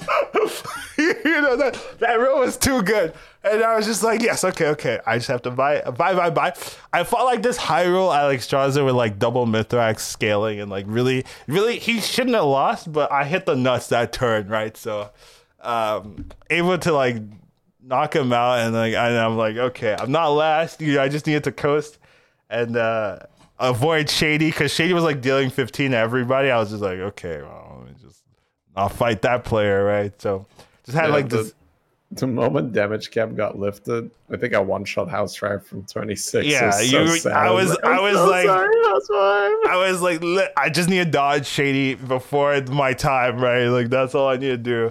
So I just had like this huge Mama Bear stuff, tripled the Mama, just had like a nice, clean beast top 2 potential game. I didn't have like Baron, didn't find a Baron or anything like that to really like try to compete, but I didn't need to compete, right? Just needed the top 2, so I played a super safe, stayed on 5, didn't do anything risky or that's just like Reborn Mama and Beast, like that's it, I had a golden actually, but it's not important, right? And I just I dodged Shady until like top 2, right? And then Shady killed everyone else for me. I just had to dodge Shady, and I was like, and as soon as we're both in top 2, I was like, that's it, right? We're in. So I'm just like, let's go. Feels good. So what a great ending for both of us, because we weren't like guaranteed. Like if either of us went 8th, we don't make it, right? Like if either of us went 8th, if either of us if we went like 5th, 6th. Yeah, I think once you're out of top 4, it's just kind of like, okay, did the people below you have a good game? If so, like you're still out. Yeah, because right? So yeah, like I feel like we to be sure we need a top 4, but yeah, 1st and 2nd locks it in. Baby, yeah, locks it in. Yeah, so like after that, I was like, yeah. But, you just look at the others and be like, do your worst, man. I didn't care. I didn't care if he killed me. I'm fine. So. A really great ending there. So we both end up making it. I'm really, really happy to play in the finals with Shady as well, right? Like that's gonna be really fun, right? We're gonna see each other. I'm gonna destroy him there. It's gonna be fun, good stuff. But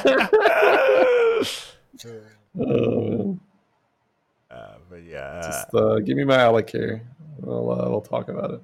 I'm gonna know you're running Cleaves. I'm gonna put a Leroy there. Yeah, but what if against you I put the Cleave 2nd or something? It's like a console play. I don't think you're gonna respect me that much. And I don't think you should in the first place. So yeah, pretty. I had a game versus Lee where I moved my Cleave 2nd because I'm like, Lee is absolutely gonna try to fuck around with a Leroy here or something. Did it matter? It was too big. Didn't matter. No, it's too big at that point. I think it was it maybe Soren? It was Soren or Lee, one of the two. They were both just crushing. I was just like, might have been Soren. Yeah, it's what a great ending. Lovely. Pretty much best case scenario, I think, for us. So really, really nice. But yeah, we have more things to talk about, which is we've already like really stretched it. That's for next podcast, man. This was purely just rivals. But I mean, speaking of rivals and stuff like that, there was a DreamHack. This is a quick thing. DreamHack tournament that was done earlier today, right? It was a LAN event, right? So this I think would be the first one. The TICE event is gonna be another LAN, but this one as well was pretty cool. We have Deep Sabbath taking the victory. So congratulations to him there. And Alicia, big fan of that player as well. So, pretty cool to see her do well. Yeah, just a quick thing, we do need a speed run maybe the rest of these. Everyone, good time. It's going to be like Pyramid Hero Power free, better now. Okay, next, go. No, we're going to talk about Pyramid. Okay, go. Oh, you reminded me. I forgot a topic to make. I wanted to put the HS replay stats for Pyramid. Kind of talk about that, but I forgot about it. All right, sure. But yeah, Lobby Legends 4 qualifier is tomorrow for me. So I am playing. I actually really haven't seen who I'm up against. I haven't paid attention, but yeah, I'm gonna be playing against a couple of people. So I'm gonna try to get some good rest today. I'm probably gonna chill. Maybe not play too many games after the podcast. So we'll see. But yeah, I'm gonna try my best. But I won this one. This one was maybe like more important to win, right? You get to see shit and everything. I mean, we're gonna see each other regardless, but we take those. Anyways, pretty cool. So if you guys do want to watch that, I will probably be streaming unless I lose, and then maybe I'll just play off stream because that seems to be doing pretty well for me. So I gotta see. We'll see how it goes, but yeah, should be fun. And also, Lobby Legends #3 finals are this week as well. So there's a lot of stuff. A lot of like tournaments, I guess, this week. So July 25th to 26th. The start times are on the screen: 8 a.m. KST, 4 p.m. PDT, 1 a.m. CST. So if you guys do want to see the finals for Lobby Legends #3, will be next Saturday, Sunday, kind of timing. So that should be fun if you guys are interested in that as well. Now, we do have a patch to talk about. So patch 23.4.3 came out just a couple of days ago, actually, like 3 or 4 days ago. So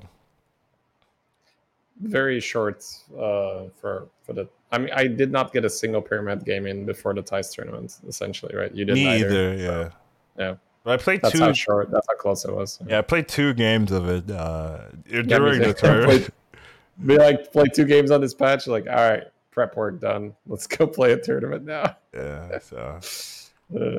But yeah, we can kind of go through some of the changes, right? So if we want to go through, Onyxia got buffed, so went from Avenge 4 summon a 2/1 Whelp to Avenge 4 summon a 3/1 Whelp. It attacks immediately. I actually saw a lot of Onyxia during the tournament. I thought that this would be a nothing buff, like no one was gonna play it and it wouldn't do anything. But it seems people do play it. I don't know if it's good, right? Like I haven't looked at the data to see if it actually makes a difference. I would have guessed it doesn't, but maybe it does. Right? What's your thoughts? For me, it really felt like it was like an armor pickup where people just wanted armor and be like, okay, it's slightly better and it has a lot of armor. I'll just take it. Because I can't see it being like suddenly, oh wow, this is super worth playing now. But yeah, maybe we've seen that, right? They change a 2 into a 3, and suddenly it's like pretty good. But I'm looking at it, and it's like tier 3, like not super great. So like playable-ish, but yeah, it doesn't win lobbies. So. Doesn't get last a lot, so maybe it's like a feels good. Like it was an armor pick right now. Yeah, I don't think this is like a good buff, right? Like I don't think this does anything to Onyxia. No. Maybe if they create a minion that grows every time a Whelp spawns, it could do something. Yeah, that might be helpful. But yeah, I mean, you could have an Avenge scaler, like a minion that scales from Avenge. If you have a milk setup with Onyxia, it's good, of course. But do you really want to pick a hero that is entirely reliant on you hitting a milk setup, and you're just like, oh, it's kind of just dead if I don't? Feels like you could just it has no benefit in the early game. I think that's like the worst thing. If you're not hitting AKMs, hitting AKMs, but then if you're hitting AKMs, you're kind of winning fights already anyway. Because AKM's more like a combat unit, not an economy unit, and it just farms the economy units anyway. So yeah, it just feels weird.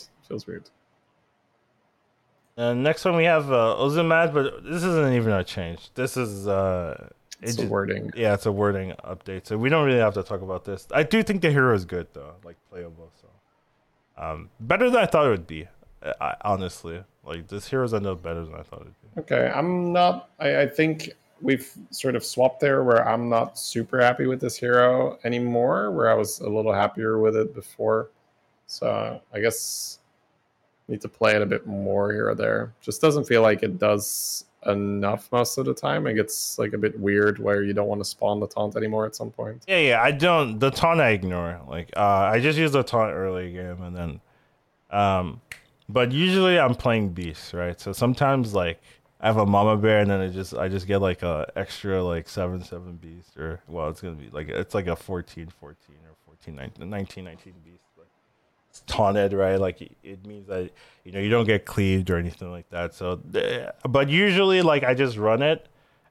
It's kind of and sometimes it's kind of Gallywixy, where I'm just like, oh, I'll have the token and I'll double sell the token and I'll buy something just to have like a little bit, but like not really.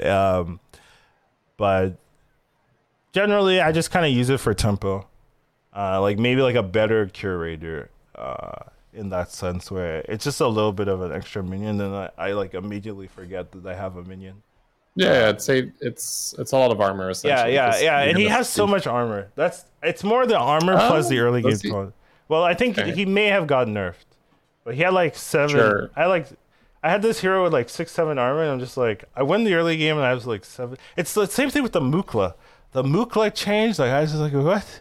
What? Mukla is playable. Like what? And then you can have like 9 armor Mukla. Like what? It doesn't make sense to me, but yeah, that's kind of how I feel. I do want to talk about Tasman before we talk about Pyramid. But Yeah. Tasman, now it went from 4 to 5 friendly minions.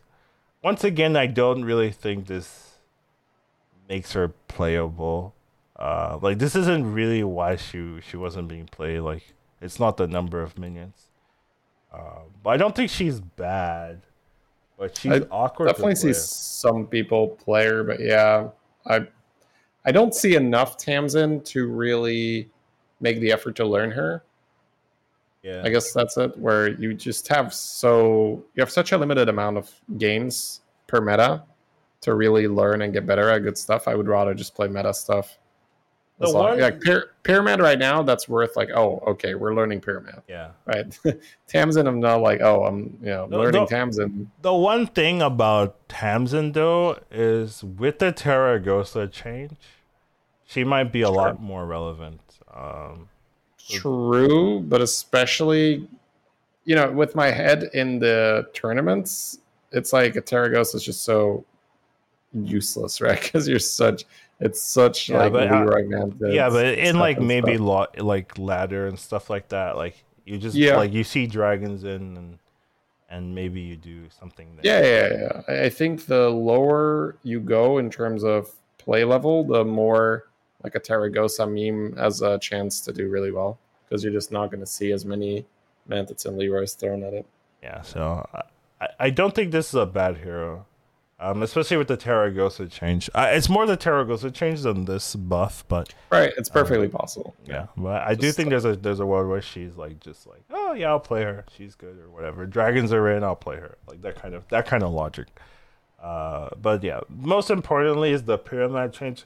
When I read this initially, I was so confused because it looked to me that Pyramid itself got to choose his hero power. Like they were like giving Pyramid a blank text box, and it's like, Pyramid, hey, I know you've been doing rough. You can choose your own hero power. Same style. It has to give minion health, but you can choose your own hero power. And he's like, oh, okay, you know what? First things up, let me just make my hero power cost 0 because I'm tired of it being customized. You know what? You know what else I'll do? Maybe I'll like make it targeted now because I'm tired of this randomness. A lot of people are complaining that my hero power doesn't get to do target. So let me just do that as well. And then you know what? Four attack doesn't really, 4 health doesn't really scale all that much. Let's make it like if you don't use my hero power, then it'll scale a little bit. So I have that like late game thing if I want to not use it. But to make it balanced, we'll start off at 2 health, not 4, because then maybe they'll complain. But we'll put 2 health. That'll be broken, yeah. So we'll just start at 2 health. Let me write that down and then send it off to Blizzard quality check team, and then they look at it and they don't play tested that single game, and they're like, that looks good to me, ship it. Like that's how I feel when I read this. It's like it's what is this? It's too many changes at once. Like that is broken. Obviously, Pyramid is like has been bad for a long time, but like I feel like you could have done any one of these adjustments and it would have been fine. right? Well, I think this is very normal for Blizzard, right? Where they prefer to overshoot it and then dial it back than to buff something and have it be 2 weeks still.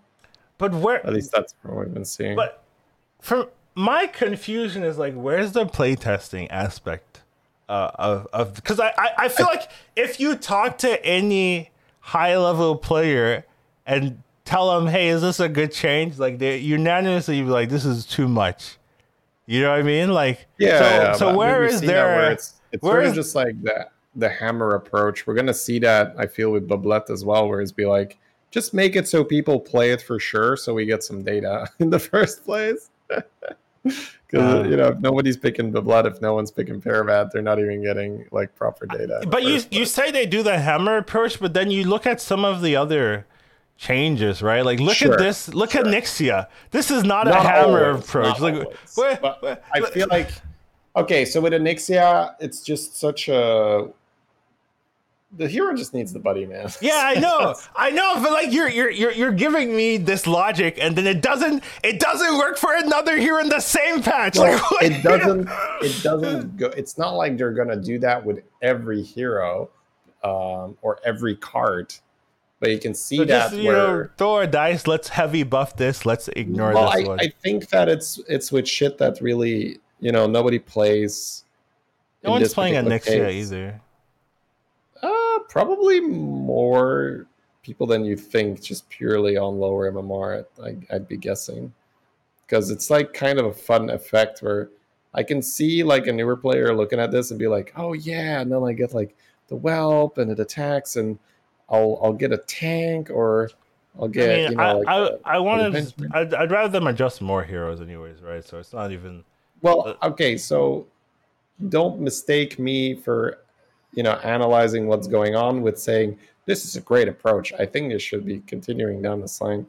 I think we've talked about it again, where there's just way too many trash heroes, just pure, utter unplayable garbage in the pool. When I was reviewing this, my number one thing was like, I want to see minion removal, hero removals, like remove some heroes. Like that would be the one thing I'd be like, yes, good job. Like, but I don't even hate, like let's say the Pyramid stats come out, right? It's like, I don't know. Have you looked at the Pyramid stats? Number one, obviously. Number one. Come on. So, come on. Yeah. Well, I mean, for me, it's not like an absolute given over, some of the other. I mean, you read it, and it just like it looks so broken. Shutterwalk, right? Like, I think I'd still prefer a Shutterwalk over this thing.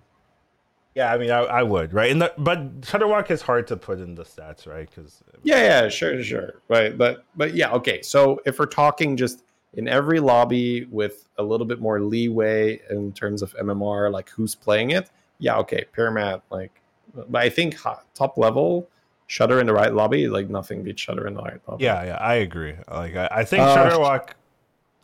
Yeah. I'd be okay with Shutterwalk being removed. Like, actually, that's a topic on its own, right? Yeah, like that's a whole nother. Yeah. So I don't even hate like that Pyramid approach, as long as they dial it back fast enough, where they just do that with multiple heroes instead of removing, where they just say, okay, we'll just make it so good that suddenly it's playable, or just even overpowered, and then we'll dial it back. To be fair, if they actually did that approach and were consistent, like next week we get an adjustment and then like it's dialed back and then they buff another, because the problem isn't Pyramid. I don't care about Pyramid's whatever. The problem is like there's too many bad heroes, right? So if their approach to solve that is to like heavy buff a large number of heroes and then like the week after nerf them into like playability, like functioning value, that would be fine, right? Because then it solves the key issue. The key issue is like there's too many heroes that just make the game unfun to play. And when you get a hero selection with 4 of them, like there's a lot of non-heroes running around right now. Yeah. So, but I mean, it is that is part of the experience, I guess, that Blizzard wants to provide, where they want you to feel like, oh yes, I got a good hero. Where that's just I don't think that their approach is like. I'm not saying like that's 100% what they're going for, but that does feel like that is in the mix, where it's the same thing when you're. I would say that they want heroes that are like interesting and fun to play, but they don't want you to think, oh yeah, like 30% of the heroes are just unplayable. Like, and so when you get a 70%, it's fun. Like, what? Maybe in terms of win rate, yeah. But I mean, obviously, as a designer, you want all your heroes to be fun and interesting. Yeah. So I guess that I was more referring to from a pure win rate point of view. No, I mean, obviously, yeah. These things, we've said them so many times before, and if it was an easy fix that they'd be willing to do, right? Just removing the heroes, like that's the lowest threshold there, right? Just remove a lot of the crap and then reintroduce it, or just introduce new heroes with more interesting hero powers. My problem is it takes so long for them to recognize a hero's bad and then adjust it. Like even this, right? They're only adjusting 3 heroes, and I'd say they only got one. Like, well, I mean, maybe Townsend's playable, but like one that's like, oh, this I would play. Like, I don't feel like playing a Nixie. I don't feel like playing Tasman, but Pyramid, yeah, I would play. But that's because it's broken, right? It's like if you tone it down a bit, maybe it's I don't want to play it anymore. But it's like this hero has been the same design for like more than half a year, right? And it's been bad throughout that whole half a year, and now they're finally giving it like a revamp where it might be playable. And there's so many other heroes that are in that position, right? And if it's gonna take half a year every time to make like one change, we'll just have like bad heroes forever, essentially. Something has to give, right? Either they need a buff, all like half of the hero selection, or they need to do something, because it is a problem that a lot of lobbies I can go in and there's either one choice or 0 choices. Like that's not really fun to play from a hero selection standpoint. Like I would have more fun if I could just like pick 3 heroes and I play that every time. Like like that is sad to say, right? Where it's like, oh no, 100%. There's 80 heroes, and if it's like, what, like if the start of the day you get to see 10 random heroes, you pick 3 or 4, and those are your options every game, I would have way more fun, because it just means that I'm not playing like half of the games of like just trash heroes that are not fun, nothing to do, right? Or, I get Cookie in one of them, and it's like, okay, I guess I play Cookie the whole day. That's way more fun than playing like, these random, Tasman or like whatever, Illidan's. I mean, I'm not playing Illidan regardless, but even Eudoras and stuff like that, they're just like so risky. So I think like with the way the game is going, like you want more variety in heroes, right? But the heroes need to be playable, they need to be fun. And if it takes them like half a year to make a change, like it's gonna be too long, essentially. So I just think there needs to be either a faster approach or a more priority on like adjusting bad heroes, because I know they have the data where it's like, oh yeah, these are bad in every elo. Yeah, so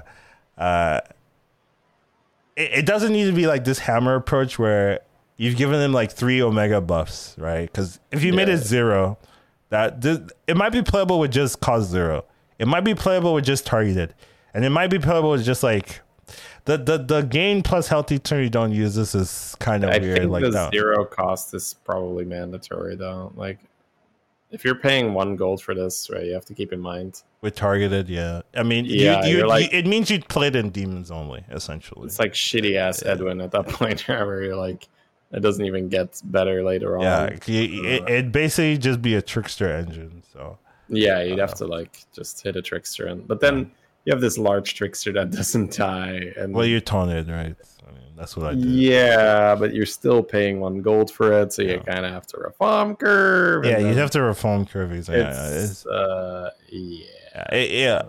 agree. Like, but I think it's the 0 gold, right? That really. Yeah, if you make it 0 gold, like it's playable, right? Like you've no other change, right? Like yep. If you make it targetable, like +4, like it might still be playable. Like it'd be better than a lot of other heroes that are in that dumpster tier. Yeah. So without the scaling,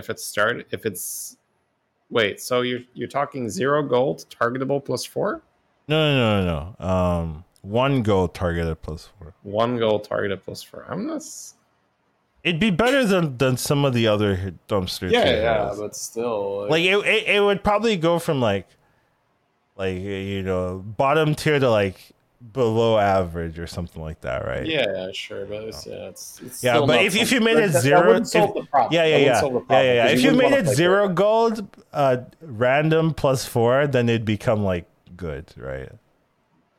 Like I feel like the mandatory thing is a 0. Yeah. Because I mean, we've played it with 0 now. We know like that's with so many like hero powers where it's really hard to compete with hero powers where you pay a gold. Yeah.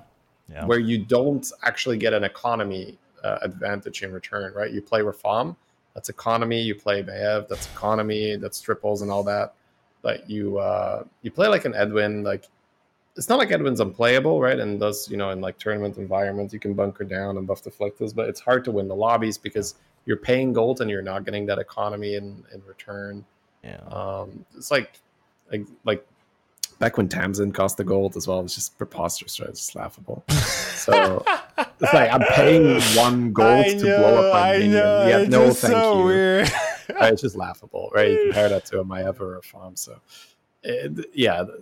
We see this very often where once a hero, like now Tamsin, it's like playable-ish where some people actually pick her a reasonable amount of the time. Like I know Jackie actually likes Tamsin, but the only reason you can come to that is because it costs 0. Like it costs 1. There's just no way you're ever even trying it. Yeah. So the 0 is probably the more important piece of the change. Versus anything else. Versus the random like. If you make it random again with this thing, it would be worse, right? I mean, of course it'd be worse. Yeah. I mean, it'd be a lot worse. But would it be like? Would it still be broken? Essentially, is my question. Because right now it's like top 1, top 2, right? If you made it random, would it go down to like top 10? Or it depends. Like, what does it enable you to do, right? It gives you a lot of extra health. On the board, but that also gives you a lot of extra health on your hero because you're not losing fights you're supposed to lose. Yeah, so and this thing has armor as well, which is insane, right? Like I'd say even if it's not targeted, it's still going to be good, right? Yeah, so you could like just remove the targeted aspect. I think that would be like probably a plausible nerf. A nerf, that we'll see. Because if it's number 1 in the stats right now, it's kind of like Eni where. They made this really strong hero and then they just like destroyed her, right? I don't. Like, so bam. This happens too. They'll buff a hero to playability and then they're like, the stats too not nerf it to unplayable, and then you're back at the starting point. Like, come on, like with Eni specifically, I know it was because low level players were still really overperforming with her. Because turns out if you're forcing mechs, you destroy noobs, which is it's true. Mechs and beasts. You force mechs, you kill noobs with that for sure. People playing Eni had the advantage that they knew the force mechs. Yeah. So I don't think we'll like see that with Paramat as likely because with Paramat it's still okay. Figure out what you're doing, right? I'm giving you this extra health now. Figure it out. So. I don't think that they'll need to nerf it into the ground just to make it equal across the board. Yeah, I think you can remove the targeted, and that actually might just solve the problem. I think that's a good first step, and then figure it out from there if it's still too good or not. Anyways, it's weird. It is weird. Like it's such a big buff, like and then you look at like the Onyxia and you're just like, what about me? I didn't skip ahead to Bablet. I feel like Bablet is pretty much what they did to Paramat in a way. Like not as much, right? But this is so you're not picking Paramat? Well, guess what? You're picking Paramat now. And this is like, you guys are making fun of Bablet? Here, it's a 5/4 now. Fuck it. It's a 1-drop. It's better than a 2-drop, yeah. Like, all right, it's a 5/4 here. Make fun of Bablet again. I double do it. It's still not a thing you really want to scale, but you'll pick it. Like you'll pick up a Bablet pair way more often now because before you have a 2/5 gets value traded by a 1/4. Oh my god, disgusting. Right now, okay, like your 1/4 killed it, but it also died to my 5/4. And then there's plenty of rounds where you're actually going to be value trading with Bablet. You play Mutinous, you love this thing. You this play is Vol'jin, you love exactly. This is more a Vol'jin Mutinous buff than anything else. I mean, I think it's more in general. Just like you can now pick Biblet. It's not like it's a premium thing where like, oh man, I'm really rolling it down for Biblet, but it's like I see 2 Biblets or I'm warrior curving or whatever. That is now an option. Whereas if with the 2/5, not really an option for me to take 2 Biblets, right? I'd rather tier. But now if I've got a 5/4 Biblet pair, that's an option, right? And then it's how they do that a lot of the time, where it's like we'll just make it so good that we'll just buff it so much that you'll start picking it. I still want this to deal exactly 1 damage twice, like, and then it's a real card. Like the golden one. Yeah, the golden one. Yeah, I still want that because then I think it'll like the card stops being troll until like, oh yeah, you can actually play it if you do that. So yeah, I don't think you ever want to scale this under almost any. Yeah, you use it for tempo, then you sell it. But if it was 1 damage twice, like you could actually run it. Like that's the thing. And then the meme is try golden. You have to golden it, of course, but like. You know, like the only way there is a world, you know, where you keep this longer than like as soon as you sell it, you can sell it. Yeah, that's my thoughts. All right. So we skipped over some armor upgrades, basically, right, to make that. Okay, yeah, sure. Armor upgrades. The one that are weird to me is Test to armor 6. Don't think Test needs armor like this. Like in the hands of good players, Test is still like abusable. So okay. I don't feel like Tess is actually that good right now. I don't think she's good. No, I don't think she's good. But I'm saying like tournament lobbies, like I still see Tess like just like kill people. They're not balancing. I know. I guess that's true, but like it's annoying. Yeah. All right, and then the Mukla one. And I feel like in this particular case, it's not like I'm like, oh damn it, it's another Tess, right? Like I don't have that feeling. Sure. So it's like, sure, make it more playable for like the masses. That's sure. Fun. Okay. I guess it's not a big deal. And then the Mukla one is also just like, what? Mukla can have 10 armor? Like, okay. Like I don't understand that one. Like, that's for sure. I'm not on the Mukla train right now, but I can absolutely see if you're kind of comfortable playing Mukla. I'm a comfortable Mukla player, yeah. I like, Mukla's looking around to his peers, like, I'm next to Cariel and Arana. Right? I'm not that bad. What the hell? I'm next to Rakanishi. I'm the same. I mean, Saurfang's in there as well, and I feel like if you know how to play Saurfang, it's really not that. Sure, I mean, yeah, but Mukla's different. It's just like, what's going on? Why am I here?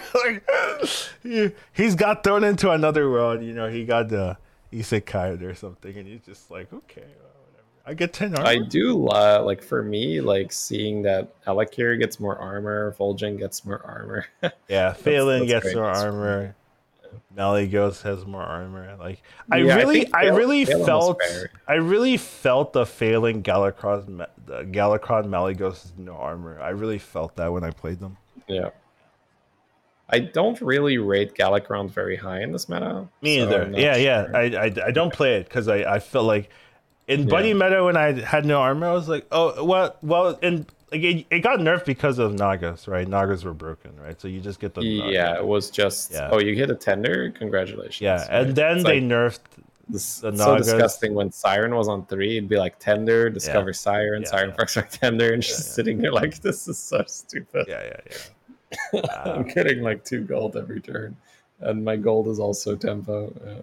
And then they removed Siren, and then Galakron like felt it, and then they removed Siren, and then they also nerfed the armor, and Galakron felt it, right? And now they have to not worth that gamble anymore. Yeah, and now you rebalance it a little bit. So I'm happy to see that. And the rest of them are kind of blah to me. Oh, Elise.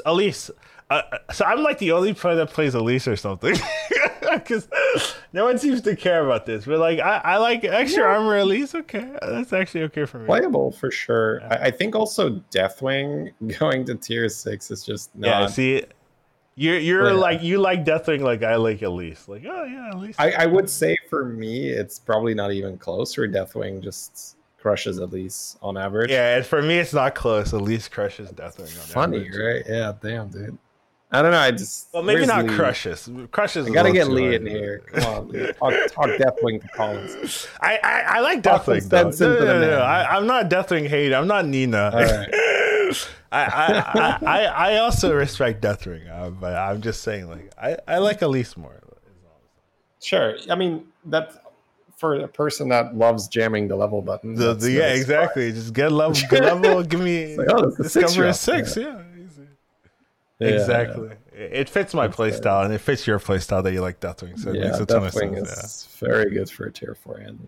It's funny because when I'm playing ladder, I'm mostly also, I'll play ladder. Right? I play ladder somewhat similar to you. Like, obviously, I have my own tendencies, so it'll still be more defensive.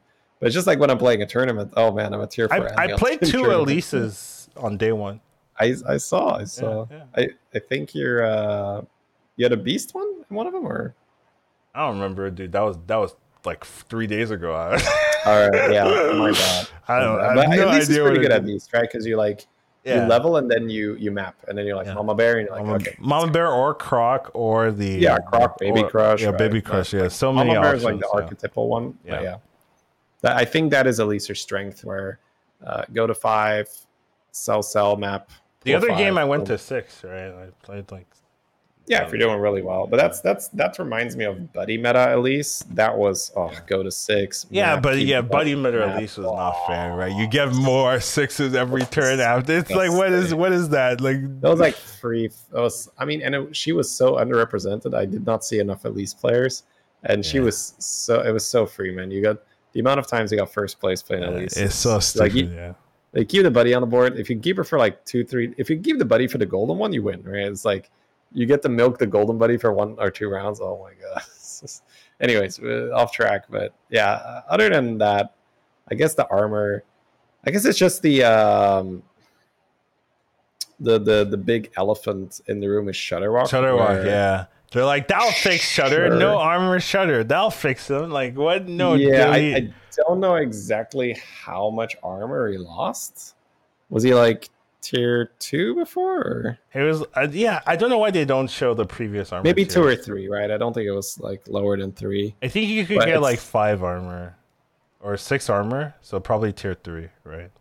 Yeah. Okay. So I mean that obviously was a huge help to Shudder, and sure this is going to lower Shudder stats because there's going to be more situations in which you end up dying, but I look at all my Shudder games, and there is just so stupid. It's so free in the hands of a good player. So I usually try to stay above damage cap, but in almost all of those games, I also end the game above damage cap because you don't lose after you hit, right?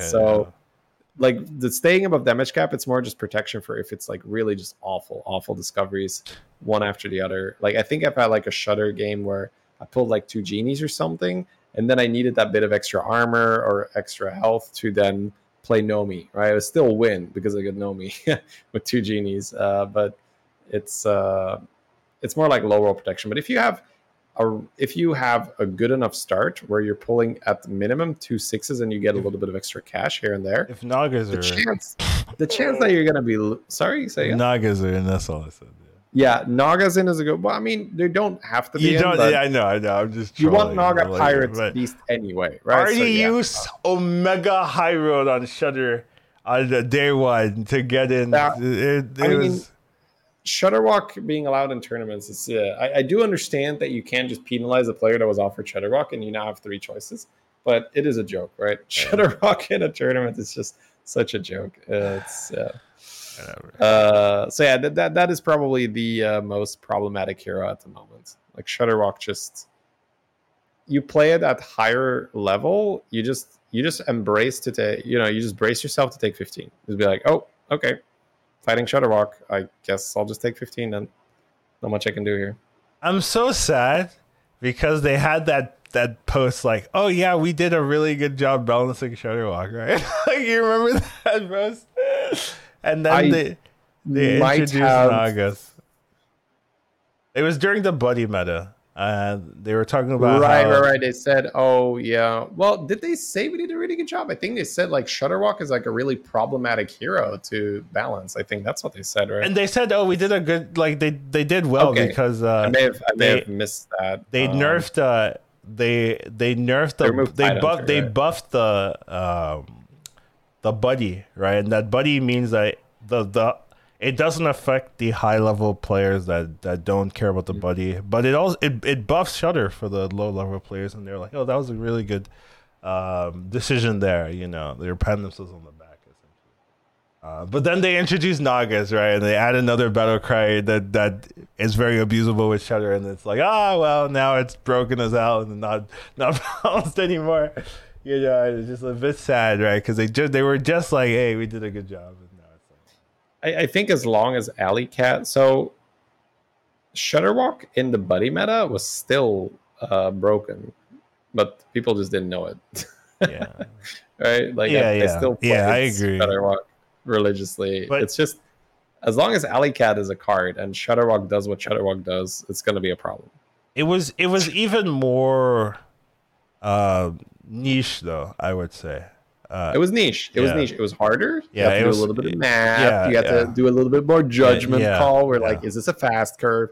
Am I going to use the buddy to farm this and that? But the fact that you could pretty much guarantee that you were going to see a bunch of Alley Cats, it made the hero really strong. Yeah. I got a very good track record on Shutterwalk in the buddy meta. Yeah. It's funny, right? Because it's like there's like Shutterwalk for normal players, right? Which is like, oh, just like use it later. And then the Shutterwalk for like, you know, decent players, which is like where we're at here. Where, and then there's like buddy meta Shutterwalk niche territory. Where it's like, oh, you can actually still like be broken with Shutterwalk. It's actually still a broken hero. Yeah, you have to really plan. And the pop-off turn was tough, right? That's what I'm saying. Like, there's even another tier of difficulty to it. It's just like buddy meta is God, so it's not as relevant, but it's interesting, right? Like Collins didn't want me talking about the strat on the No, I didn't. Like, shut up. No one's doing this. No one's doing this. No one was doing exactly. Like, why would you just like reveal it to everybody? Yeah, so Shutterwalk's buddy spawns battle cries. You're gonna tell him now, okay? No, I mean, no. I talked about it despite your pleas back then as well, right? Because when we're talking about it and someone happened to not see that episode or whatever, they don't know what we're talking about right now. Shutterwalk's buddy used to spawn a battle cry in the shop every time you played a card. So what you could do in the buddy meta is like going into the 7 gold or maybe even the 8 gold turn, you could just stay on 1 and just have some cards in your hand and then pull the buddy down and then just spawn Alley Cats in the shop. So even if you had a rough start where you didn't find your cats early, if you find your cats early, you just play normal Shutterwalk, right? Even with the buddy meta, you don't care about the buddy. You find 3 cats, boom, that's like 3 6-drops. But with the buddy, even if you rolled 0 cats early on, you can just use the mechanic to spawn battle cries in the shop. So if you have a lobby where you only have 2 battle cries and one of them is a cat, so you're really likely to farm a few cats, and then you stay like 4 or 5 drops or so, something silly. So it's very, very, very strong still. But yeah, now all you got to do is pretty much roll 2 cats. I think that's the Shutter requirement. If you can roll 2 cats and then pick up Swabby / Shelly, then you're golden, right? Yeah. And then, you know, the games where it's more than 2 cats, they're just dumb. Just stupid. Completely dumb. Those games are so silly. Because your normal, quote unquote, normal games are you take 2 6-drops on 8 gold? 8 gold on 8 gold, yeah. That's a turn before Maiev gets him, right? Yeah. Yeah, that's a turn before Maiev gets him. And even Maiev is like dumb. You know. Maiev is a strong hero that usually pulls 1 6-drop a turn later. Yeah. Your sort of normal Shutterwalk game is you pull 2 6-drops a turn before Maiev gets her 1 6-drop. Yeah. That's to put in perspective, right? And then your high roll is like you get like 4 6-drops on that turn. That's disgusting. Oh my god. I do remember like Maiev's going back to armor 1. I remember the patch before Maiev, they gave Maiev armor. So they're just like, you know what, that was wrong. That's what they said. Oh, you know. Yeah, Maiev having armor did feel very wrong. It's like Maiev was this inherently risky hero, and like you mitigated some of that risk. It's like, oh, I guess I'm just always picking Maiev now. I thought it was so funny that Innie gets another nerf. Like, I was like, damn, you know, like another nerf. Like, what? So that's always going to be a problem because we know the stats for the other mech girl. Yeah. The one that's completely useless that just gives +1/+1 to mechs in a tavern, right? That is so incredibly useless. Right? It's just not a hero power. But that hero does okay because people force mechs and mechs are pretty good. We're just knowing what to play, right? Knowing what to play. But we talked about this as well, where you might say, oh, well, why not make a dragon hero power and just force dragons? It's because you can't really play dragons unless it's like Promogosa or unless it's Kali. But with mechs, like you could almost always play mech, right? Deflecto is a 3-drop. Just put a module on something. You know what would make that mech girl better? If it was an aura like Deathwing, right? So yeah, then it affects everything. It's actually so much better. Like it seems small, but it's actually so much of an improvement for that hero. Right. So you'd say it puts your menace to 2 damage. To 2 damage, but it does like it's more than that. Like there's actually so many like little things. Oh, like, so the aura would be +1/+1 instead. Yeah, +1. Yeah, +1/+1. Right. Yeah. So every token that spawns, Micro Mummy respawns, Harvest Golem respawns. Yeah, exactly. Yeah. Egg, exactly. Egg is a 1/6 base with an 8/8 9/9 summon. It's very good. Like that would be very playable. Like actually. But they haven't done it, and it's been the same for like more than half a year, and I'm just like, why? Too strong on low and more, man. It's too strong. I know, which is so sad, but yeah, you're right. That hero is not in the max armor range, and that's all you got to know. Yeah, I guess so. At least I think so, right? Like it's been a while since we've seen a chart, right? They used to have like a chart saying, "Oh, this is where all the heroes are," but that hero was not in the max armor range, and that's all I got to know. It's like the completely useless hero power is not 10 armor. Okay, cool. So it's that to me is like this overperforms on low armor. Yeah, I know, right? And sometimes I just want to be like, ignore the low MMR players, but that is the that is the 90% of your player base. Exactly, that's the overwhelming amount of players. So I can't be like, what about me? But. Yeah, so selfish, but I feel you. They will complain, right? If you buff. Oh my God, Jaraxxus with 7 armor. Yeah. What are you bullshit, man? Who were they smoking when they made this shit? Jaraxxus with 10 armor. This is insane. Yeah. Oh man, that's so true. It's sad. You just imagine it, chat. Yeah. All right, let's go to the minions. It's been a while. Yeah, for sure. Seer is getting reverted, right? So they made this like solution for Flurgle's buddy, where they wanted to mitigate the fact that you could always use the buddy on Tavern 4 units and guarantee Primal Fin. So they made Seer 4. Then after the buddy changed, they forgot or something. I don't know. It was very out of touch that it wasn't reverted yet. Yeah, they just forgot that. Oh yeah, Series of tier 4 for no reason. So they reverted it back to 3. They killed Flurgle though in the process. So it's very weird. But yeah, Flurgle's again a low MMR thing. I feel where Flurg did not feel busted at high MMR. Yeah. Post, buddy, of course, right? Post buddy, Flurg did not feel busted. Where it's just like solid-ish, right? You get to play Murloc, but again, guaranteed giving you direction, and then a hero power that just enables that and plays it with beautifully. It's probably too strong on low MMR. People just buff and Swolefins and win fights the whole time. I mean, I at some point you got to be like, that's just the nature of like this game, that heroes that force a minion type are gonna be stronger on average in normal. Like you just have to like, I don't know, like making those type of heroes extremely weak, like on average, just because they say force this minion type is just so weird, right? You make it unplayable for the rest of us. But I guess the point half. The funny thing is we're not the rest of us, right? We're not the rest of us. Like we're the whatever percent that'd be like, Flurg's unplayable now. Yeah, I guess so. Whatever. I feel you. Right. Shows a 2/2 is fine. Like, cool. Even sucked as a as a 1/2 was playable. Like, playable, yeah, but it felt so bad. Like I was always just like, I guess I'll buff you because a okay. 1/2 doesn't do Okay. anything. Well, you see, for me, I only played this if I had a Lava Lurker or an Atissa. So it was not getting on my board. Or I guess a Yeah, Critter Wrangler, I guess. there's Well. yeah, exactly Yeah, right. okay. There's some other Yeah. uses and Vol'jin, Mutinous again, right? But yeah. I don't play that hero, so You should.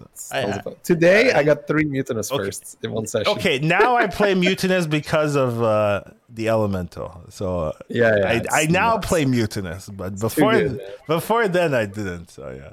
But That was your loss at that point, man. But, I agree. I agree. I disrespect Mutinous. I agree, and Vol'jin maybe, but more Mutinous than Vol'jin in my opinion. So yeah, I would agree with I that. think Mutinous is probably stronger than Vol'jin for me. Yeah, that's what I'm saying. Like, so I wasn't playing either, and I'm saying like I was disrespecting Mutinous more by not playing it. Oh right, yeah. Sure. Rave Rider got +2/+2 instead of +1/+1. Sure, like it doesn't matter. Yeah, I like it. Well, to be honest, this was already a really toxic minion, and it's now easier to pick it up to buff your cleave. So, yeah, I think the buff makes sense. I just really still think that the fact that you can put spellcrafts on a cleave, it's still just so nutty. It just creates such an unhealthy mid-game spike. This is the one I don't like. Actually, I don't think this extra health is necessary. The Wrangler. Yeah, the Wrangler one. Yeah. I mean, I technically like it because I just because play you do this more all the time. Yeah. Yeah, but I feel like as soon as the meta catches up and people do this all the time, it's really dumb, right? Yeah. You just use Critter Wrangler on Deflectos, you use this on a cleave, and it grows very, very, very quickly. Yeah, so it grows too fast, I think. like just imagine, right? You have 2 Wranglers, which is not even that Unlikely, inconceivable. Yeah. You've played 3 Spellcraft, which once again is not that inconceivable. You've just given a permanent +12/+12 to whatever unit, right? Imagine plus that the spellcrafts, like the weird thing is like it feels like they're forgetting like you also get the spellcraft stuff. For the turn itself, you've also given it like +20 damage, right? Yeah, So yeah. it's like you get a 20 damage temporary boost, but also 12/12 permanent. So yeah, very very scary. Like this in Deflecto, this in Hydra, even like this in the Elemental Overkill, right? Is perfectly fine to play. It's all kind of, it comes down to, can you find the shield and the Wind Fury? Like the moment you have shield and Wind Fury, any of the cleaves just becomes instantly broken. Yeah. You have Divine Shield, Wind Fury, huge attack cleave. That's it's disgusting. It just cleans up. So it just makes the Wrangler so much more consistent because you can now even play it when you don't have those pieces yet and just be like, oh, this is just some good tempo. I'll just buy it, and then you're just ready to go into that cleave scam. Annoying. So yeah, this is the one, like maybe Terragosa as well, but this is the one that I'm like, I don't like this. Miradondo I do like. I think this should have been like this from base. Like 3/3, yeah. Buying really a good play buying a often. 4/4 on turn 5 is so what? Can't really do that. Here you can maybe buy it and hope. So yeah, it's more playable. It doesn't really change the high roll as well, right? Like if you're gonna high roll with this, like you get an extra 2 health, like it doesn't matter. So No. It's those units were already kind of poison me or die. yeah. Kind of. The Atissa change also, maybe you might triple into it. So it really, previously the way you play Nagas, I play a lot of Nagas even with the nerfs. Is you go tender and then you go 6 and then you buy Atissas and then you're fine. Right here, maybe now you can triple into Atissa and not be like instantly dead, right? Because when it was a 7/3, you couldn't really triple into it. It was like triple into it, but with the caveat of have a couple blood gems ready, have spell. Yeah, you would have to have the setup, or you like wouldn't just put a immediately. 7/3 on your board. Yeah. That's you wouldn't need wouldn't want this to be a 7/3 at the end of the turn. You take it. Yeah, that's unplayable. So yeah, I mean. Yeah, absolutely. The dream is like you triple like a Naga spellcraft, and so you have like 3 of them, and then Yeah, then you have 3 of them ready. yeah.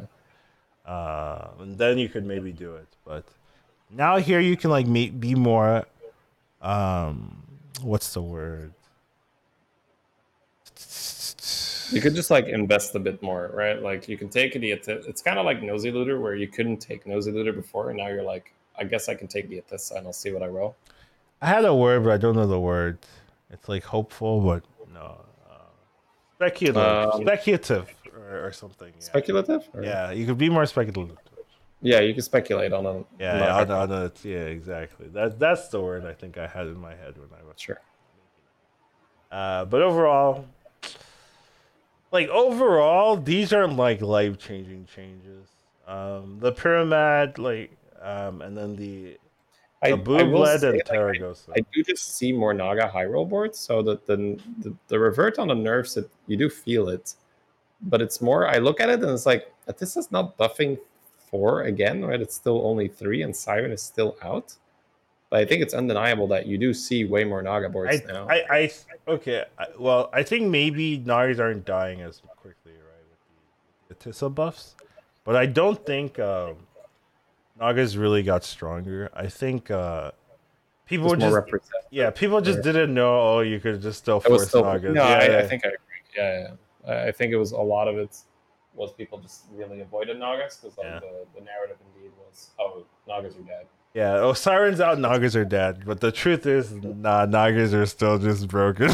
Even without Shutterwalk highlighted that, right? Where people started playing Shutterwalk and be like, oh, I got a couple of Athesas and a Tender. I guess I'll just play Nagas, I suppose, and be like, this shit's still pretty good, huh? Yeah, exactly. Still pretty good, all right.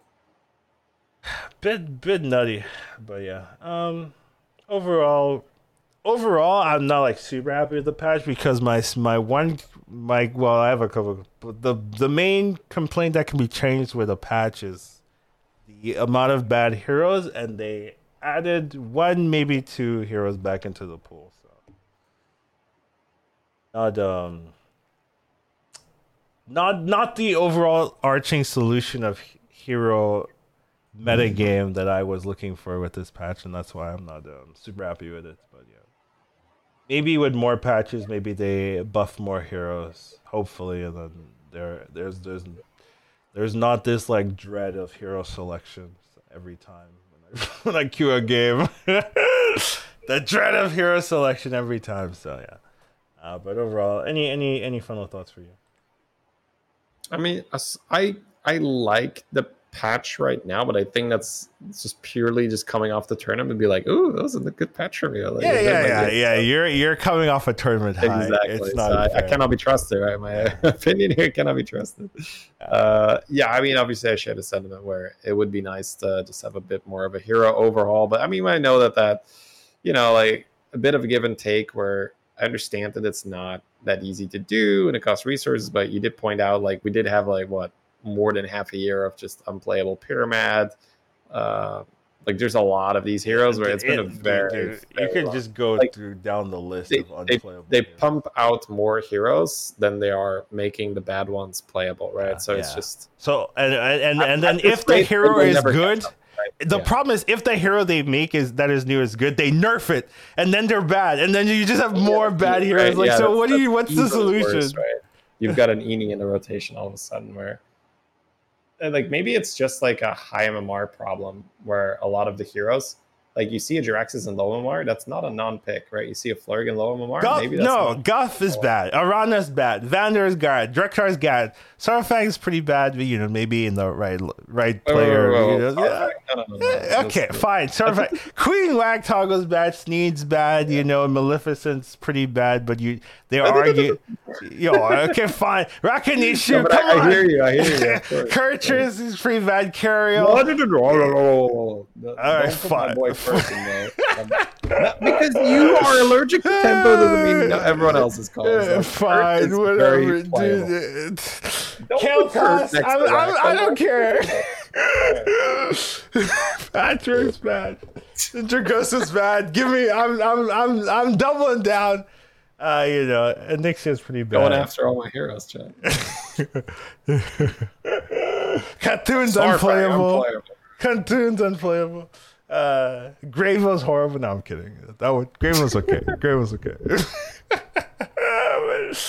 But yeah, there's a lot of heroes that are just like I don't think their stats will say that they're average in even in low MMR lobbies essentially. So yeah, there's a lot of them. Anyways, I think I have one more topic, and then we're finally done. Actually, All right, let's do it, Collins. last topic I got is not really a topic actually, but there's still no lag fix. I put the weekend now because I want to track it, and it's a little bit of like a little bit of pressure, just like having this. Oh, it's week 6, no lag fix since the lag problem came out, and it is annoying, right? And I want to put it in because it is important, especially we just played a tournament, right? Like you know how it feels. Like it is impactful. Right, to play tournament. For me, it was completely awful because I do not have a state of the art machine right now, and like the temperature was bad, so it was eating. So, like my last game, I compared it to a ship that was sinking, where I just had to abandon shit. So I was like, all right, I'm just going to close all my Chrome tabs, and now I'm going to close down my deck tracker. And it's just like I was running out of shit to sacrifice. I had to turn off my stream next, right? All because the game is so laggy, and like for some reason, like I feel like you just need a shit ton of RAM to keep up, because of that part of that is the memory leak, right? Where I think there's 3 different kinds of like lag, where you have the memory leak, which is just the longer the game runs, the slower it gets. You've got the extra server side lag that you get from just ever since the Naga patch, I guess. Yeah, right? Like it just feels really, really slow. And then for me, it's like, on my end, right? If my computer's like overheating or whatever, but that's me. But it's like 2 of them, like I can't really do anything about. It's just the game memory leak, and then the other one is the one of them you reset every game. Yeah, you reset every game. So that's what you do about it. Yeah, which I mean that is already really, really, really dumb. But I do close the client after every single game. I did that for the tournament. Normally when I stream, I don't care. But for the tournament, I was trying to win, so I did reset it every time. But and then the client one you can't fix willingly. You can't do anything about it. Yeah, I mean it's still just ridiculous that is a thing. Absolutely. All right, I guess we'll keep a track. Yeah, I'm gonna have this moving forward till it gets fixed. I hope week 7 I can take it out. Like they'll just have it fixed, but I don't know. We can do an over under, right? The chat. Over under? How long do you think it's gonna take? No, it's gonna take. I'm pessimistic. Triple digit? Question mark? No, triple digit. What the? Come on, dude. I mean, it's a feature at this point, right? Double digit, I think, is better, right? Double digit over under. It's kind of sad that so you're pessimistic too, okay? I would bet for double digit. Yeah, I mean, I'm hoping really that I'm wrong, of course, but my expectation would be that it would be here for double digits. Double digits, yeah.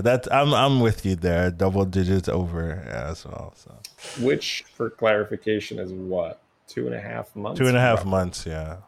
Of your game, you don't want to call it unplayable, of course, because we're playing. Yeah. But making certain builds extremely unenjoyable to play and watch. At least for me, I can't watch pirate games myself. It hurts me.